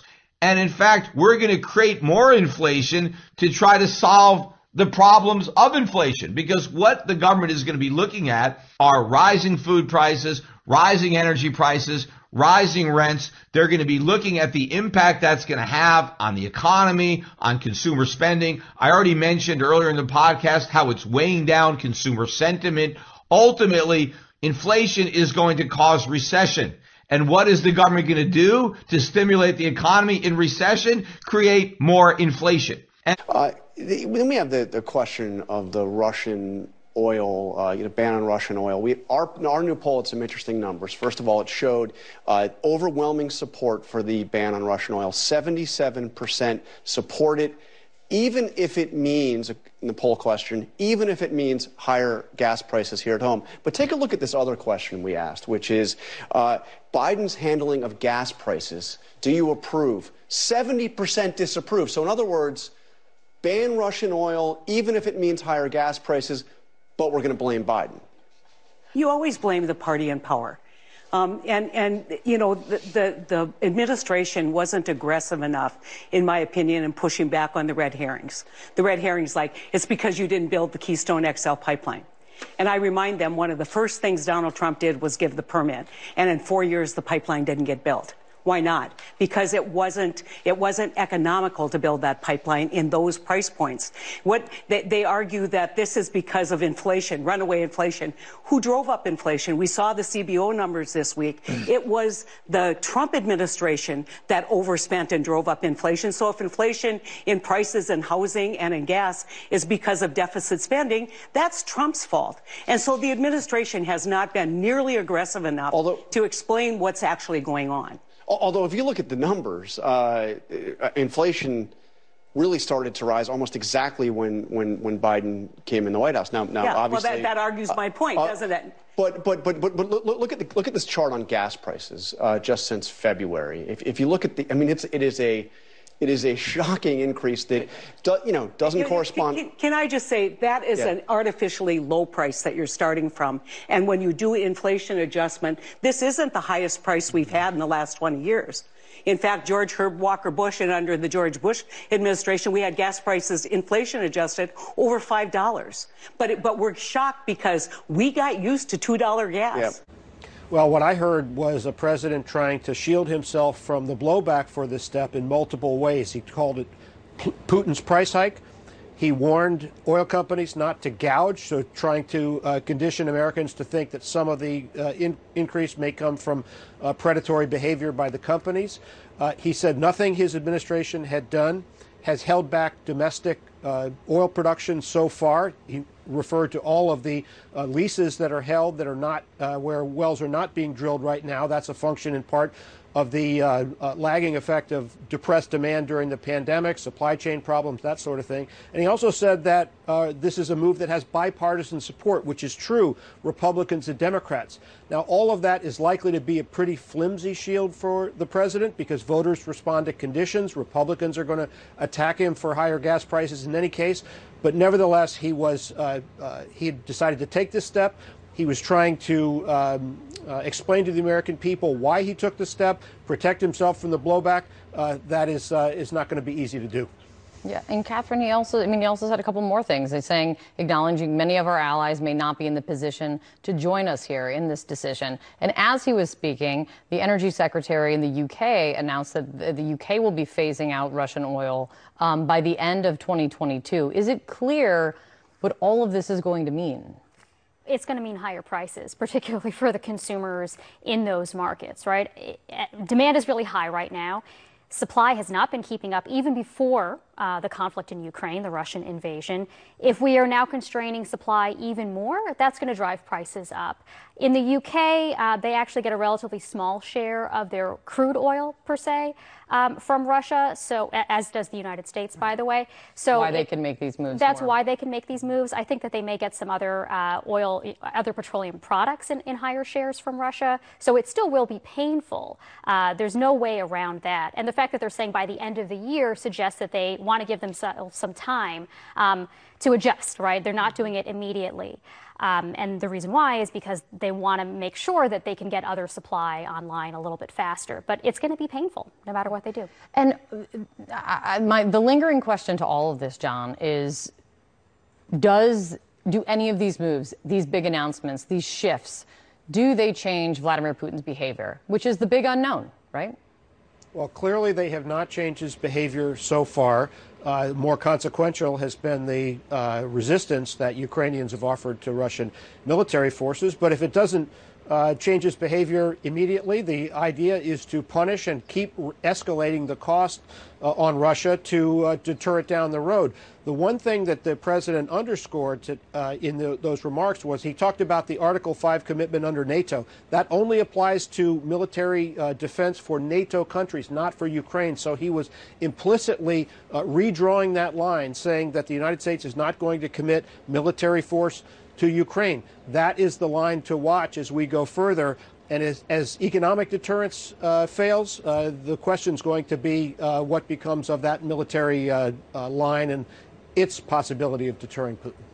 Absolutely. John, thank you very much. Catherine, it's great to see you. Thank you so much for being here. The last thing is, yesterday we heard President Biden accuse Republicans of playing games with oil prices amid a couple other accusations. Does this amount to a preview of the midterm messaging, and how are you guys going to weather both inflation and rising oil prices? So I can't speak to midterm messaging directly from here, but factually, I think it's important to keep in mind, first of all, every action that we have taken to punish Russia for Putin's unprovoked further invasion of Ukraine has had strong bipartisan support and buy-in. And of course, Russia's destabilizing actions have played an important role in recent increases in gas prices. But I'm glad you raised this because the New York Times had a very conclusive fact check yesterday. Headline was, Republicans wrongly blame Biden for rising gas prices. And so I think it's important to note that independent arbiters in the press have consulted experts, and they have deemed that these attacks are disingenuous and that the rising gas prices you've seen all over the world, but beforehand, are due to the pandemic and pressures that has put on international supply. So thank you all. Sorry we didn't have more time. Can we have an honest conversation about gas prices? Because too much of the U.S. media chatter is distorted to the point of being dishonest. Many politicians act as though it's President Biden who caused inflation and that he can fix this. No, I mean, he did not cause the war which caused prices to surge. It was the Trump administration that overspent and drove up inflation. That's Trump's fault. And you heard the President of the United States going to say Putin's price hike. He used that phrase that these are Putin's price hikes. Putin. Price hike. Putin's price hike. Putin's price hike. Putin's price hike. Putin's price hike is a great way to message it. Blaming Putin's war in Ukraine as a prime contributor. There is some credence to that. 100%. The New York Times fact check about this was pretty explicit, saying Republicans wrongly blame Biden for rising gas prices. It makes sense that Republicans would pounce on President Biden. Republicans don't do anything except criticize Joe Biden. This isn't anything but a ploy for the midterm elections. 80% of Americans say that they're willing to pay higher prices. Americans are okay with paying a little more at the pump. We got used to $2 gas. Yep. And that's the problem. You know what? Higher gas prices is a small sacrifice to make compared to what the brave Ukrainians are going through. So blame Putin, blame the gas companies, but don't blame Biden. He's doing everything. Let's be clear. When America's recovery was flat on its back and the economy was flat on its back, it was the Democrats, without a single Republican vote, that brought us back. The invasion of Ukraine and the volatility of the oil market is no excuse for excessive price increases, profit padding, or any effort to exploit American consumers. No one should capitalize on Putin's aggression by taking advantage of American families. And this chart, which you see here, shows both the price of crude oil, and you see where it is as it relates to the price of gasoline. And as you've seen it go down, the price of gasoline obviously has not gone down. So that is the explanation of that particular chart. Eric, are you feeling it in Florida as well? How do you read the coverage of high gas prices? Because it is obviously a real issue. I was going to say, you should come to Florida. I only paid $60 to fill up my tank. But what I will say is what's interesting to me about this is that this isn't new for Fox. They were trying to make this connection back in November and even earlier.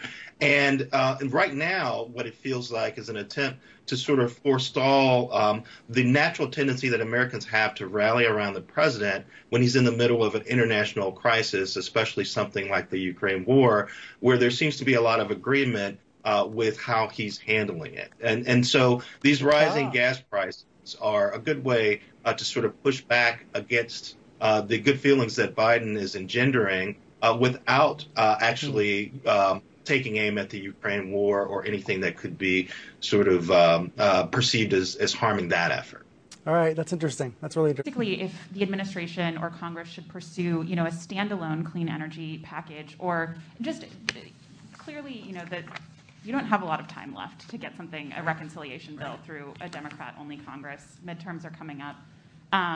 So if anything you can preview as to next steps on the congressional front, that would be great. I mean, as you can imagine and as you have heard, there is a lot of conversation that is happening right now in saying that this crisis in Europe and the crisis our allies are facing and the reduction of supply of natural gas and oil from Russia creates a moment that we should be acting. I mean, we heard President Zelensky. We do not want to see any country that is held hostage to Vladimir Putin, and this is a moment for Congress to be able to act. There can be a compromise. There can be movement on this, and whether it's, what the form is and who sponsors are and all of that, that's a conversation that's happening, but the bottom line is this is a moment to have this happen. It's an urgent moment. Can we have an honest conversation about gas prices? Because too much of the U.S. media chatter is distorted to the point of being dishonest. This week's record highs are big news, and they're bad enough that they don't need any exaggeration. But there is exaggerating happening anyway. Like when newscasts focus on the outliers, the stations with off-the-charts high prices in a couple big cities. Fox has been doing a lot of this, but other networks have as well. Take the handful of LA gas stations with notoriously high prices. I mean, I'm only in LA like once a year, and even I know to avoid the station at Fairfax and San Vicente. Like I said, it's bad enough without showing out-of-context $7 gas signs. In fact, California isn't even the best example of how high gas prices harm consumers. This CNN story points out that drivers in states like Mississippi and Nevada make lower wages on average, so they feel the higher gas prices more intensely. See, the more you read about gas prices, the more you learn, the more complicated you realize it is. But right-wing pundits are trying to make it sound simple, blaming it all on President Biden. The New York Times fact check about this was pretty explicit, saying Republicans wrongly blame Biden for rising gas prices. Biden then celebrated that fact check when he was speaking to fellow Democrats, but let's be honest, nobody from right-wing media is ever going to acknowledge that fact check or point it out. Joining me to discuss this and more, Nicole Hemmer, Associate Research Scholar at Columbia University. She's also the author of Messengers of the Right. Here also CNN's senior media reporter, Oliver Darcy, there we go. And NPR TV critic Eric Deggans back with us as well. Oliver, since I was butchering your title, you're up first. The coverage of gas prices, a very real issue. I paid $80 yesterday to fill up a tank. We all feel it. And yet, there's also some exaggerating going on. Why do you think that's happening?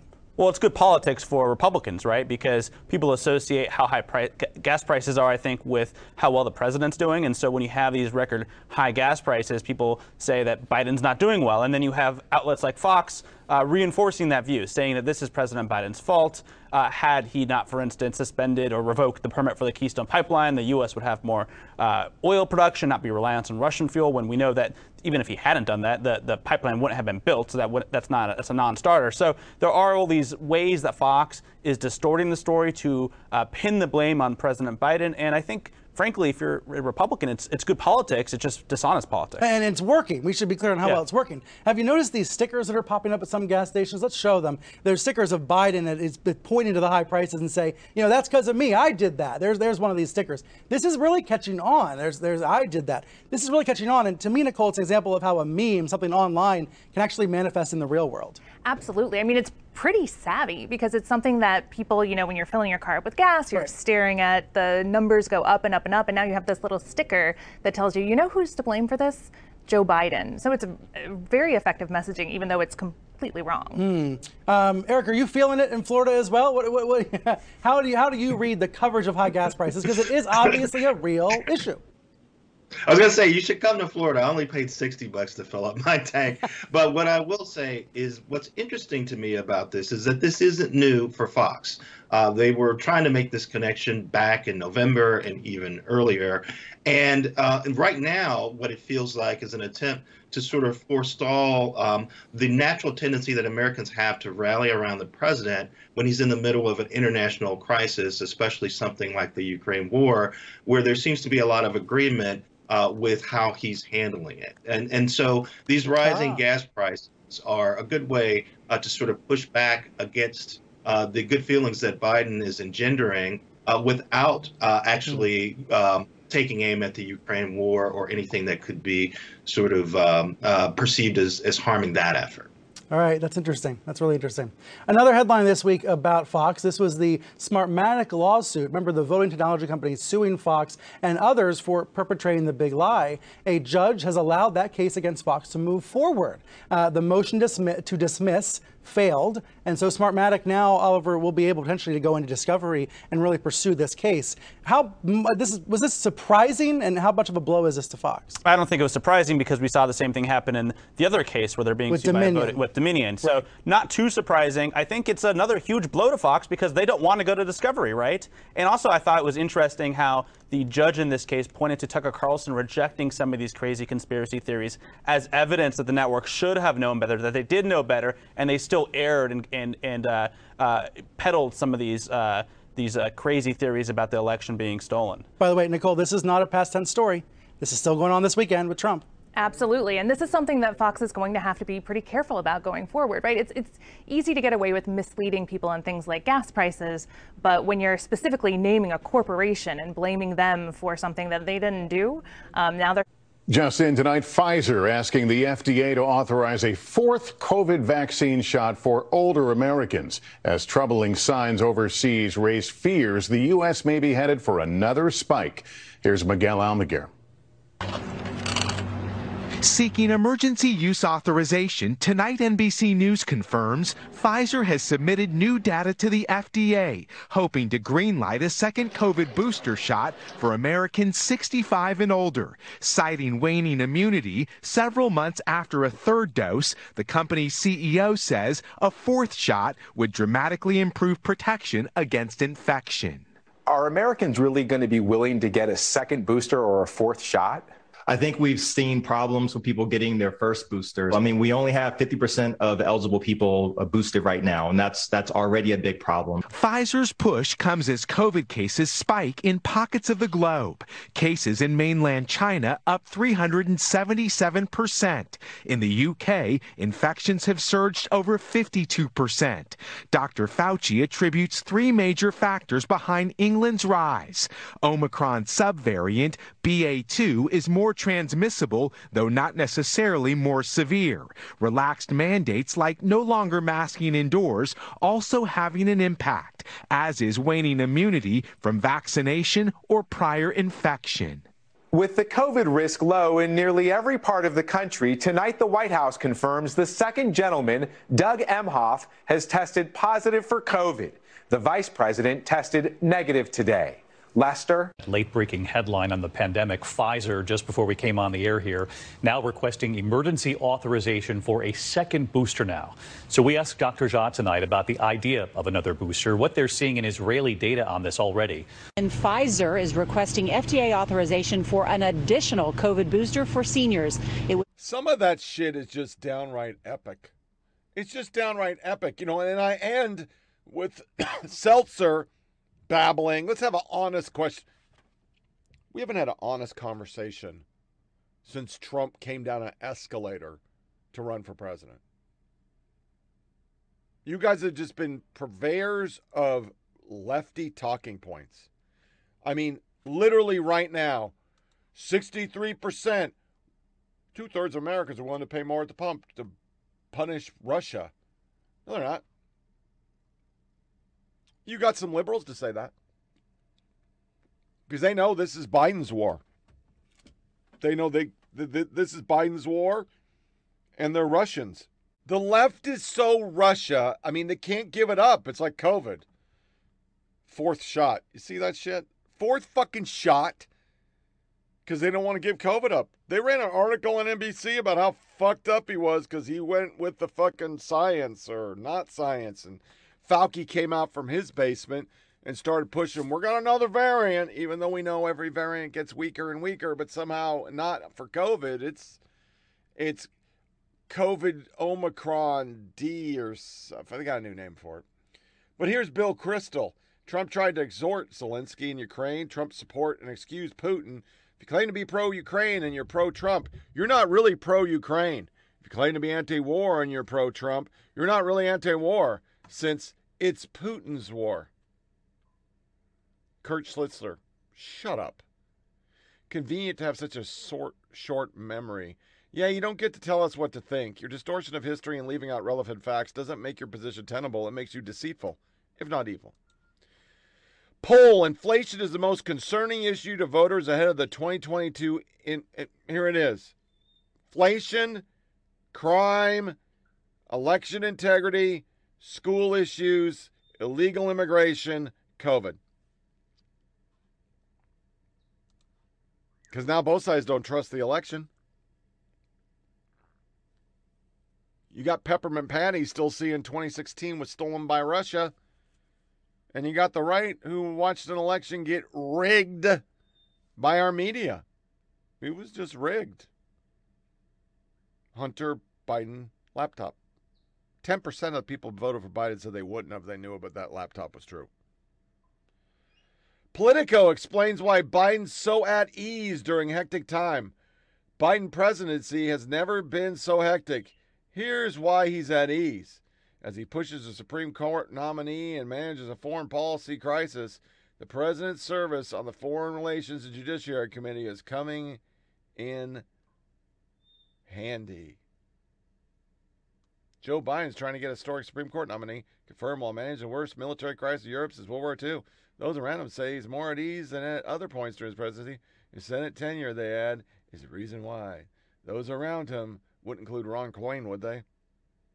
Eric Spencer, it's easy to be calm when you have no idea what the hell's going on. He's not running the country. Everybody knows that. He went to a DNC fundraiser. Biden at DNC fundraiser last night. Saving families $500 a year in energy costs by making gas costs $5 to $7 more a gallon. Imagine where we'd be if we were free of fossil fuels. Most of us would be dead, Joe. Sure, the court have ruled against me on climate, but I don't care. Democracy. EVs create jobs. EVs reduced auto worker jobs by 30%. Perfect attendance at every climate crisis. You know it. Biden at fundraiser, word salad with climate dressing. This is a real thing. You know, when the hurricane hit in Louisiana, the 170 mile per hour winds, 79 mile an hour winds, more people died in Queens from flooding than they died from that hurricane. Because when I went up there and visited, people went to their basement because of tornadoes and rain, 20 inches of rain. It flooded their basements, couldn't get out, and died. So we need to get rid of fossil fuels and all live in caves. What the fuck? Putin threatens nuclear war. Biden raves to the DNC fundraiser. Climate is the existential threat, not hyperbole. Fact. And your grandchildren are going to hate you. Fact. That's your president. Sheldon Whitehouse.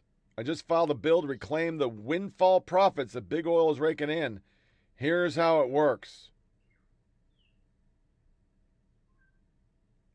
I'm not even playing it. It's just crazy shit. Anderson Cooper did a 60-minute segment, a gay guy with a gay guy making Pete Buttigieg look like he wasn't Pete Buttigieg. Senator Warren in on skyrocketing inflation. Don't blame Washington, blame COVID, the oil industry, the meat industry, big chicken.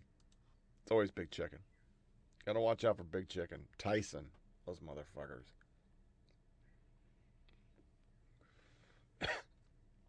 This was the White House spin as of yesterday. At the same time, today's inflation report is a reminder that Americans' budgets are being stretched by price increases and families are starting to feel the impact of Putin's price hike. A large contributor to inflation this month was increasing gas and energy prices as markets react to Putin's aggressive actions. As I've said from the start, there will be cost at home as we impose crippling sanction in response to Putin's unprovoked war. But Americans need to know this. The cost we are imposing on Putin and his cronies are far more devastating than the cost we were facing. Oil prices are decreasing. Gas prices should too, Biden says. Last time oil was $96 a barrel, gas was $3.62 a gallon. Now it's $4.31. Oil and gas companies should pad their profits at the expense of hard-working Americans. Kevin McKeon. Putin's price hike. Boo. Get better material. Blame COVID. Blame oil companies. Kevin D. Jones. Your cabinet has been out in force saying your goal is to eliminate U.S. fossil fuels. Prices have been going up for a year because of your policies, regulation, and threat. The market reflects this. P.S. It takes weeks for price at gas stations to catch up with spikes. I guess we're past the short phase of Team Biden trying to be nice to energy companies to get them to produce more, and back to the crew's sweet spot. Oil is evil. Washington Post, opinion by Jennifer Rubin. When news outlets become merely propaganda outlets for the powerful and truth becomes whatever a leader says, it is democracy in peril. This is from her column. This provides stark lessons about freedom, right-wing populism, and democracy. Above all, we see how the media has become the enemy of authoritarians who seek to control the truth or make it unknowable. One of her tweets. Watching Andrew Cuomo is inspiring, uplifting, fascinating. He weaves details and humor and math and common sense all together. He's magnificent. Let's just listen to him. A person says, she's very insightful. Another one of her tweets. Oh, same thing. Oh, man, does she know who she writes for? Irony is dead. There are very, very few in the press, more of a voice of propaganda than Rubin Blog. An absolute fact-free political partisan. Then during the week, I think I got a couple woke, or we'll just close the show. Where are we at? We'll close the show for today. We'll make it a small one. So, Mary Poppins heads over there, and she plays the game making jokes while they're doing serious shit. But she's yucking it the fuck up. Reuters does a fact check. A clip taken out of context on social media actually shows U.S. Vice President Kamala Harris and Polish President Andrzej Duda laughing briefly at confusion over who should answer a question first between translations. How can I apply to be a fact checker and just pick and choose my narrative for everything that's a fact? That's that. So, I do have one more thing. We'll do a mini woke because, of course, the dude national championship swimmer chick dude. Turn it up, turn it on. Rock it like we bad to the bone. Get on the floor, running loose. Gotta put these two left feet to use. If you need an education in the party scene, if you think you can dance with me, this ain't no joke. Turn up, let's get woke.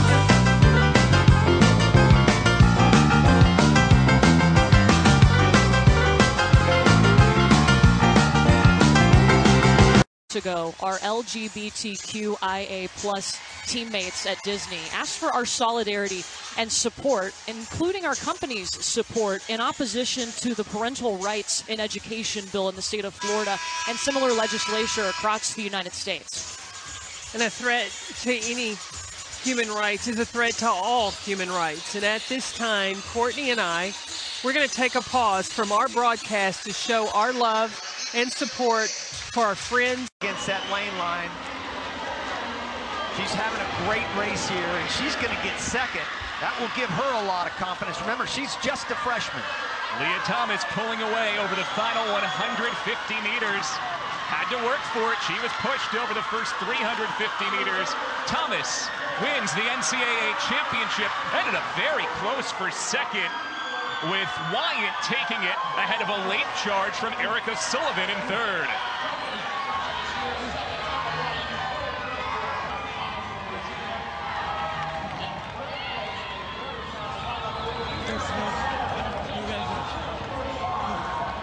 So there's your top two. Thomas on the right. Wyatt scoring an important 17 points for Virginia. Are you saying you think that his body is the same as the other girls in the pool? Everybody is different. No. Are you saying he doesn't have male organs? So do you think that you know Are you everything saying he doesn't have male organs? I don't think that she. I think you're twisting words, and I think you have no idea.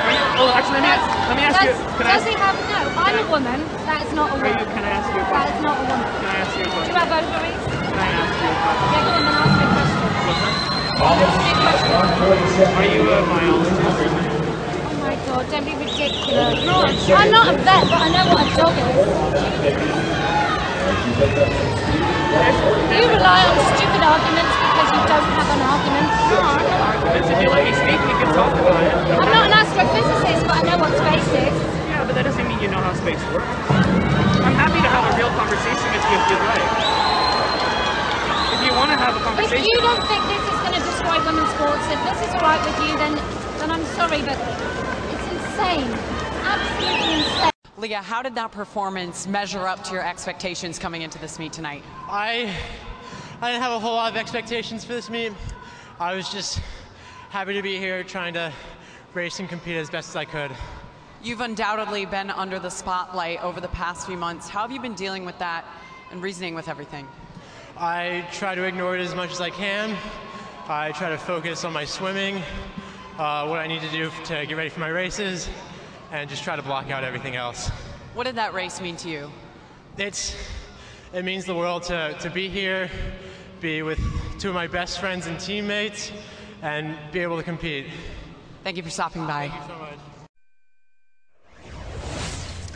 A potentially history-making night coming up in the NCAA Women's Swimming and Diving Championships, because the University of Pennsylvania swimmer Leah Thomas is set to compete, putting the trans swimmer at the center of another round of controversy. So far, no openly trans athlete has ever become a D1 national champion, but Thomas has more than a shot at tonight's event, the 500-yard freestyle. She's got 2 more swims over the next few days, too. I want to bring in now transgender athlete, activist, and founder of transathlete.com, Chris Mosier. Chris, it's good to have you back on the show. Good afternoon to you. Great to be with you. Thank you. Talk a little bit about what's at stake tonight. Well, for Leah, obviously, it's what she's been training for her entire career, and I think it's a very personal matter for her. And then for the larger sports community, I think this is the moment that people are looking for. They want to see trans athletes succeed at this level, or they don't want to see a trans athlete succeed at this level, and we'll have the opportunity to find out tonight what happens. I think either way, whether Leah wins or doesn't win, people have pretty much made up their mind about their own opinions on this matter, and they're just waiting to see how angry or happy they will be at the end of the day. It's an interesting point. I'm sure you've seen, listen, and you've been on the show before. We've covered this a lot on the show. There's been criticism of her participation. There, I think, were some, according to ESPN, some very small protests outside, like less than a couple dozen people. But there's also one competitor who said she had no problem swimming against Leah. That has all got to play into the athleticism piece of this, too, like the actual competition part, right? There's so much out of the pool that Leah Thomas is having to manage, too. Yeah, and let's just take a moment, and I would love to do it here on this show because it hasn't been done in the media very much, to celebrate Leah Thomas, and to celebrate all of the athletes who have made it to the championship. But Leah has done so being put in the center of, as you said, controversy around the globe with people who have opinions, whether they're involved in sport or not. So the way that this young woman has handled the criticism, the media attention, while trying to graduate school, while trying to succeed. When Leah Thomas dives into the pool, she could be sealing her place in NCAA history. The standout swimmer from the University of Pennsylvania will compete to become the first Division I openly transgender athlete to be crowned a national champion. The UPenn swim team posted this picture of Leah and two teammates poolside. Here they are, all three of our NCAA superstars. Her stellar season has smashed records, but also courted a wave of controversy, with some fellow athletes and parents concerned that Thomas has an unfair physical advantage. Thomas spent 3 seasons competing on the UPenn men's swim team and spoke candidly in December about her struggle during that time. My mental health was not very good. There was a lot of unease about basically just feeling trapped in my body.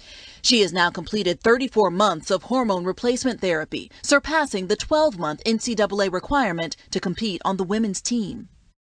I can continue to do the sport I love as my authentic self. It's left her teammates split, some sending a letter of public support, writing in part that Thomas and all transgender college athletes deserve to be able to participate in safe and welcoming athletic environments. While others have spoken out in opposition, one anonymous teammate tells the Philadelphia Inquirer she's concerned about physical advantages that don't, she says, give the other women a fair shot. It's very difficult to focus when there's a lot of hatred and vitriol around you. Skylar Baylor was the first openly transgender D1 athlete on a men's team. He flew to Atlanta this week to show his support for Leah. We have to put our heads underwater and swim.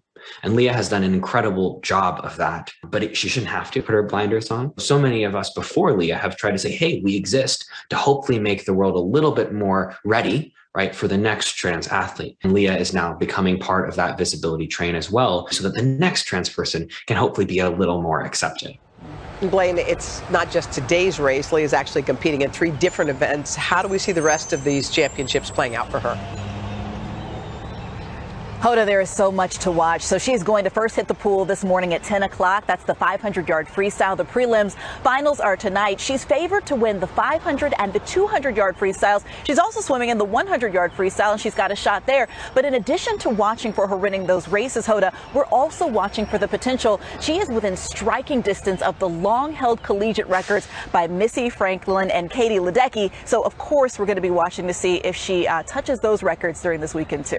All right, Blaine Alexander Force in Atlanta. Blaine, thank you. You know, I've said my whole life, you can be what you want to be. I don't give a fuck. But look at that guy. He's a guy. He's got a dick and balls. He walks naked dick and balls. He's not getting an operation. And he sure likes the attention. That's your podium. The women aren't down with it. They're just, I mean, come on. He beat him by over, 2 seconds? That's not competition. He's beating up on girls, for fuck's sake. 60% of Americans are for the K 1 through 3. That's why I play those sound bites of ESPN being woke and the Today Show. And this is all backlash because of that bill. So what happened this week? This is child abuse. Showing up to teach 4th grade the day after the Don't Say Gay bill passes through the Florida House.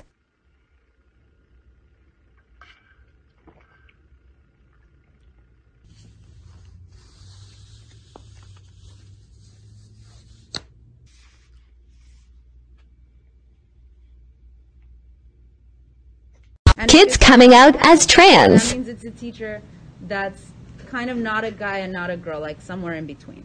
Oh, so you're kind of boy and kind of girl? Kinda, yeah. Me too, that's me. Okay, right on. I want to be a boy, but I don't like being a girl. You know what? You have choices in this world to be all sorts of different things. But that's why it's MX, so Mix Chavez. That's where that comes from. I know some of you were a little confused. Some of you came and talked to me about it. What?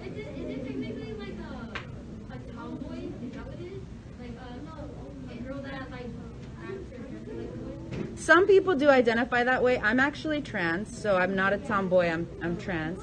But some people do, and I'm sure if they wanted to, they could also go by mix in their classroom.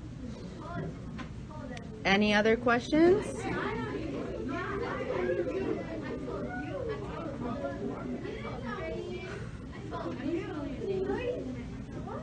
Do you have any other questions, or can we move on? All right. You know, it would be national news if a teacher went in dressed for church with the Bible and started preaching, because that's the same thing. I've said it for fucking years. Now conservatives are saying it on your TV and podcast. This is their religion. I said that in 2017 and 2018. They replaced religion with woke. And it's got the tenets of the GND and Proverbs and Psalms are all the pronouns and all the gay news shit that we come up with every fucking week because we just want to silence people.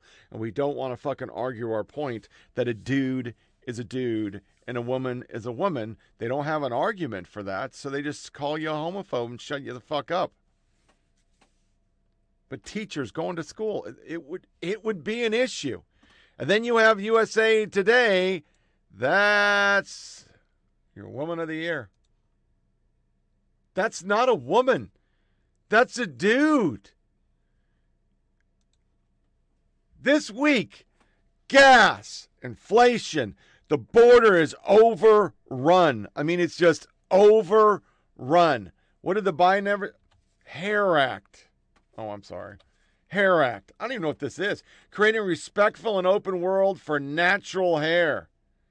Denied the benefit of or be subjugated to discrimination, individual's hair texture or hairstyle. If that hair texture or hairstyle is which hair is tightly coiled or tightly curled, locks, cornrows, or twist. How were they being... Where is the lynchings over hair? Or signs, must have straight hair. Fuck, the army ages ago let them just wear fucking dreads. But you can't wear a cross. Put cross on, you're fucking out of regs. Can't have a St. Christopher. Brian Seltzer this week. I don't think I put a slide up. Yeah, I did. It's not a culture war to teach transgender lessons to K-3 school children. On CNN and reliable sources, Seltzer asked why CEO Bob Chapek was so out of touch that it took him days to come to the side of his employees to speak out against the bill. Seltzer has dedicated his career to policing media speech, said he bristles when the media calls the Florida bill a culture war battle. It's not a culture war. Talking about equal rights for everybody in the country, Seltzer asserted before immediately reversing himself. I mean, I guess it is, he said. I'm getting tired of the culture war frame, he added, referring to the issue of teaching children about transgender. It's a definition of culture war. That's why you guys are pissed. That's why you're doing it. You're brainwashing kids so they'll vote for you hopefully someday. So you'll destroy the nuclear family. That's what it's all about. You don't want parents to be able to teach their kids religion because you don't like religion. You think religion is evil.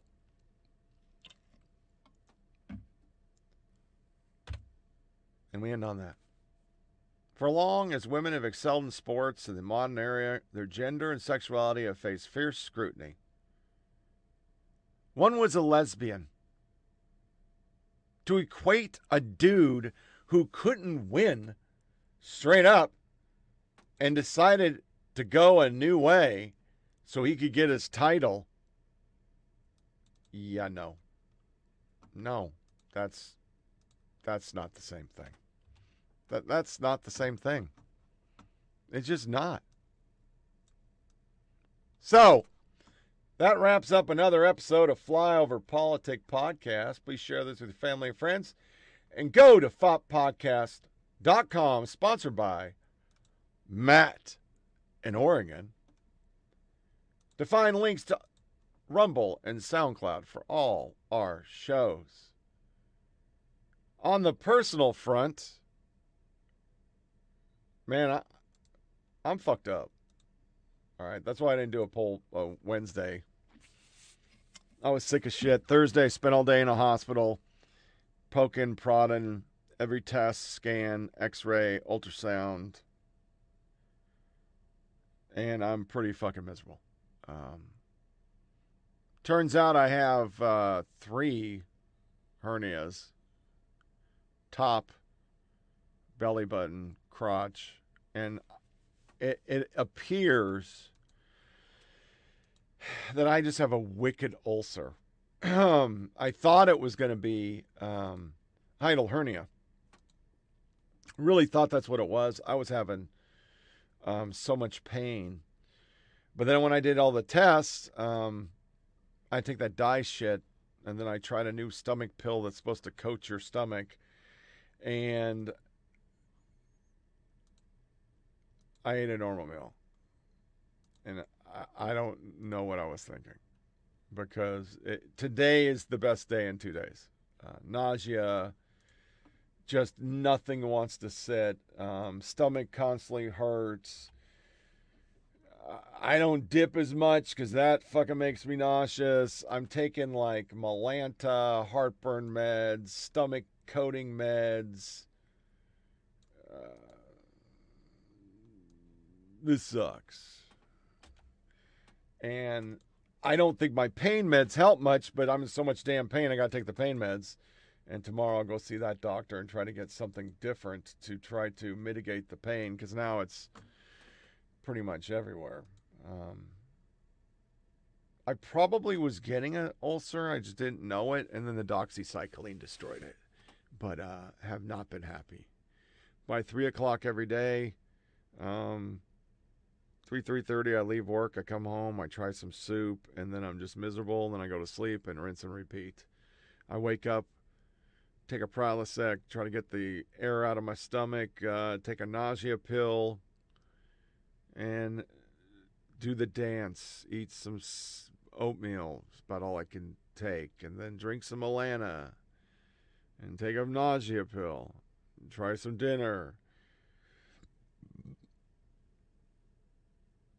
It's garbage. This is 7 weeks, and I can't see, and, you know, I meant to start the show on this subject, because as we talk about all this social, you know, socialism that this country wants to do, I mean, a lot of people talk about it. That's my one thing a day I drink that I shouldn't. It took me 6 weeks to see a doctor about this. Well, 4. We did it all over the phone. And they freaked out when they saw me because I weighed 318 last summer. I weighed 258. So they, of course, thought it was cancer. Said it in front of my wife. Gigi freaked the hell out, my better half. And I got to admit, I was a little butt puckered because that is a lot of weight. And when it's all said and done, the doctor I got was a great doctor, and she really pulled some strings, got me a same-day CAT scan and all sorts of crap. But the best she could do is get me a gastro appointment for next Friday, and it's just a consult. They're not going to do anything. They're not going to do anything. And then I'll go on vacation. I'll have to come back and hopefully get a scope and see what is wrong and see if they can do an operation to repair it. From what they believe, because of the pain here, where my food pipe goes in and the top of the stomach is really damaged. So that's where the hurt is. And it starts nausea. You just feel like last night I drank some water. I wasn't supposed to. You're not supposed to drink water. If you have GERD, you're not supposed to drink water before you go to bed. The water in there will stir everything up. Your acids will come. And we'll have a class here for 2 seconds, since I'm now an expert on this, since I have to go to Dr. Google. You have a sphincter at the top. We'll just call it a muscle. Then you have a muscle at the bottom of your intestines, and then you have the muscle on the outside. So those things control out and in. When you go to sleep, the top one relaxes, and that's how you get GERD, which is acids flowing up. If I sleep in the, you know, I want to sleep with my wife. I don't want to hurt her feelings, so I go into the bedroom. But I try everything. I try a pile of pillows. I try sleeping on a ramp. I fucking try everything. And last night, because I drank some water, it feels with an ulcer like everything is going the opposite way. I mean, you're talking intestines and everything. It just feels like everything's pushing this way. So I got up, instantly belched like crazy, and went into the living room and sat pretty much up and fell asleep. And that's how I slept. And that's where I will stay until this is repaired. And I talked to the wife. I don't want to hurt her feelings. I don't have a choice. I just can't lay down. it just goes crazy because I believe I really damaged it with the doxycycline. I mean, it just destroyed that area of my stomach. So everything wants to come up. It doesn't want to stay in. I mean, just eating oatmeal is like I got to fight it through into my stomach. Then I got to drink a bunch of water to get it to stay in and get the fuck out. And it's a dance. If you're hungry, you're nauseous. You get more burn. If you're full, you're fucked. And understand, when I took the new stomach coating medicine that I'm supposed to take 4 times a day, but it always makes me nauseous afterwards as my body tries to fight it out. So I take it once a day with dinner. I had 10 pieces of sushi and 10 shrimp. That's all I ate. And I pulled the peels off the shrimp. And it was like I ate a bottle of cayenne, which surprisingly is good for heartburns, but I'm not going down that road. But it's horrible. This is the worst thing ever. I just have to eat oatmeal and chicken soup. Those are the 2 things. I can have crackers. This is lunch today. A pack of crackers. But I'm going to dance the dance. There's going to be nausea. There's going to be pain. I have to sit in certain ways like this. Like this whole time I've been sitting like this. Hurts like a motherfucker. It's right there. Feels like you're getting stabbed dead in the center. So I swore it was a hiatal hernia, but it actually was an ulcer. And ulcers are brutal. The lady said it.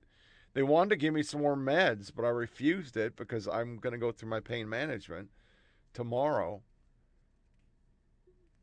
But it's brutal. And it's probably all the coffee, the 20 years of popping 800 milligram Motrins like Tic Tac. When I got into fucking pain management, I was doing 5, 10, 325 Percocets a day for a year. That's 1,500 milligrams of Tylenol. It just burns right through your stomach. And then Copenhagen. So, I have 3 cans of Copenhagen. And then I go to pouches. And then by the end of summer, my friends, you're not going to see me spitting in a cup on the podcast because I'm going to quit dipping again. It leads to it. It assists it because you're always going to get little specks of tobacco in your stomach. And smoking, drinking, dipping, it flares GERD. And I'm just done. These miserable weeks. I can handle anything.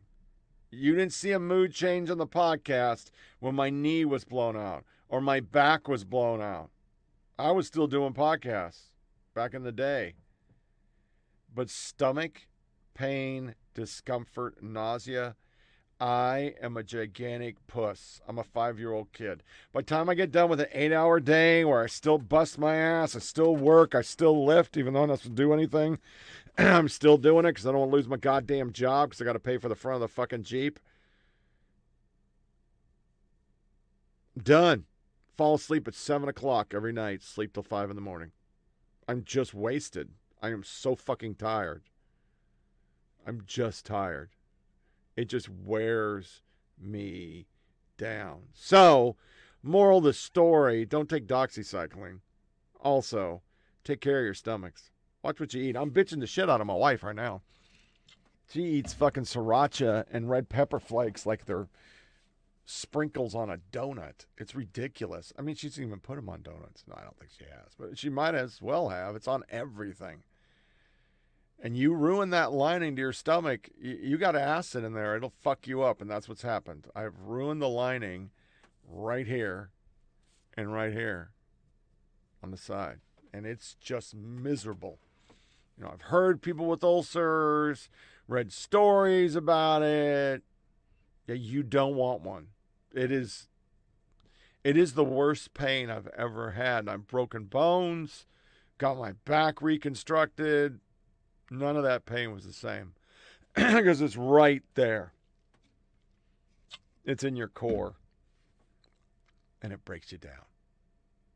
So don't be me. Take care of your tummy. Looking at Thursday or Wednesday, I have off. I'm going to try to do a show. Should be better because I'm just going back to the old ways. eating less. I was trying to eat more for the wife. She's worried. It's a lot of weight to lose in a short time. But I'm a fat ass. I got weight to lose. I mean, I should weigh about 220. So I could lose another 40 and I won't look anorexic. But I'm back in 38s. That's pretty cool. I haven't worn 38s. I don't remember last time I wore 38s in extra large shirts. It's been a long time. It really has. So we'll try a Wednesday. If not, I think, am I off on my weeks? I am off on my weeks. I don't see a doctor till the 1st. So I got 2 more weeks of this shit. So I have next Sunday off. So Wednesday and Sunday, I'm going to try. As long as my health stays up, we're going to do a short show Wednesday and a short show Thursday. Sunday. There we go. Wednesday, Sunday. Thanks for listening, my friends. I'm sorry the show is not as good as it used to be. I promise it's going to get better. I just got to get over this health shit. And then I can start waking up early like I want to. But man, since February 1st, my life has sucked. So bear with me. Y'all take care and be safe.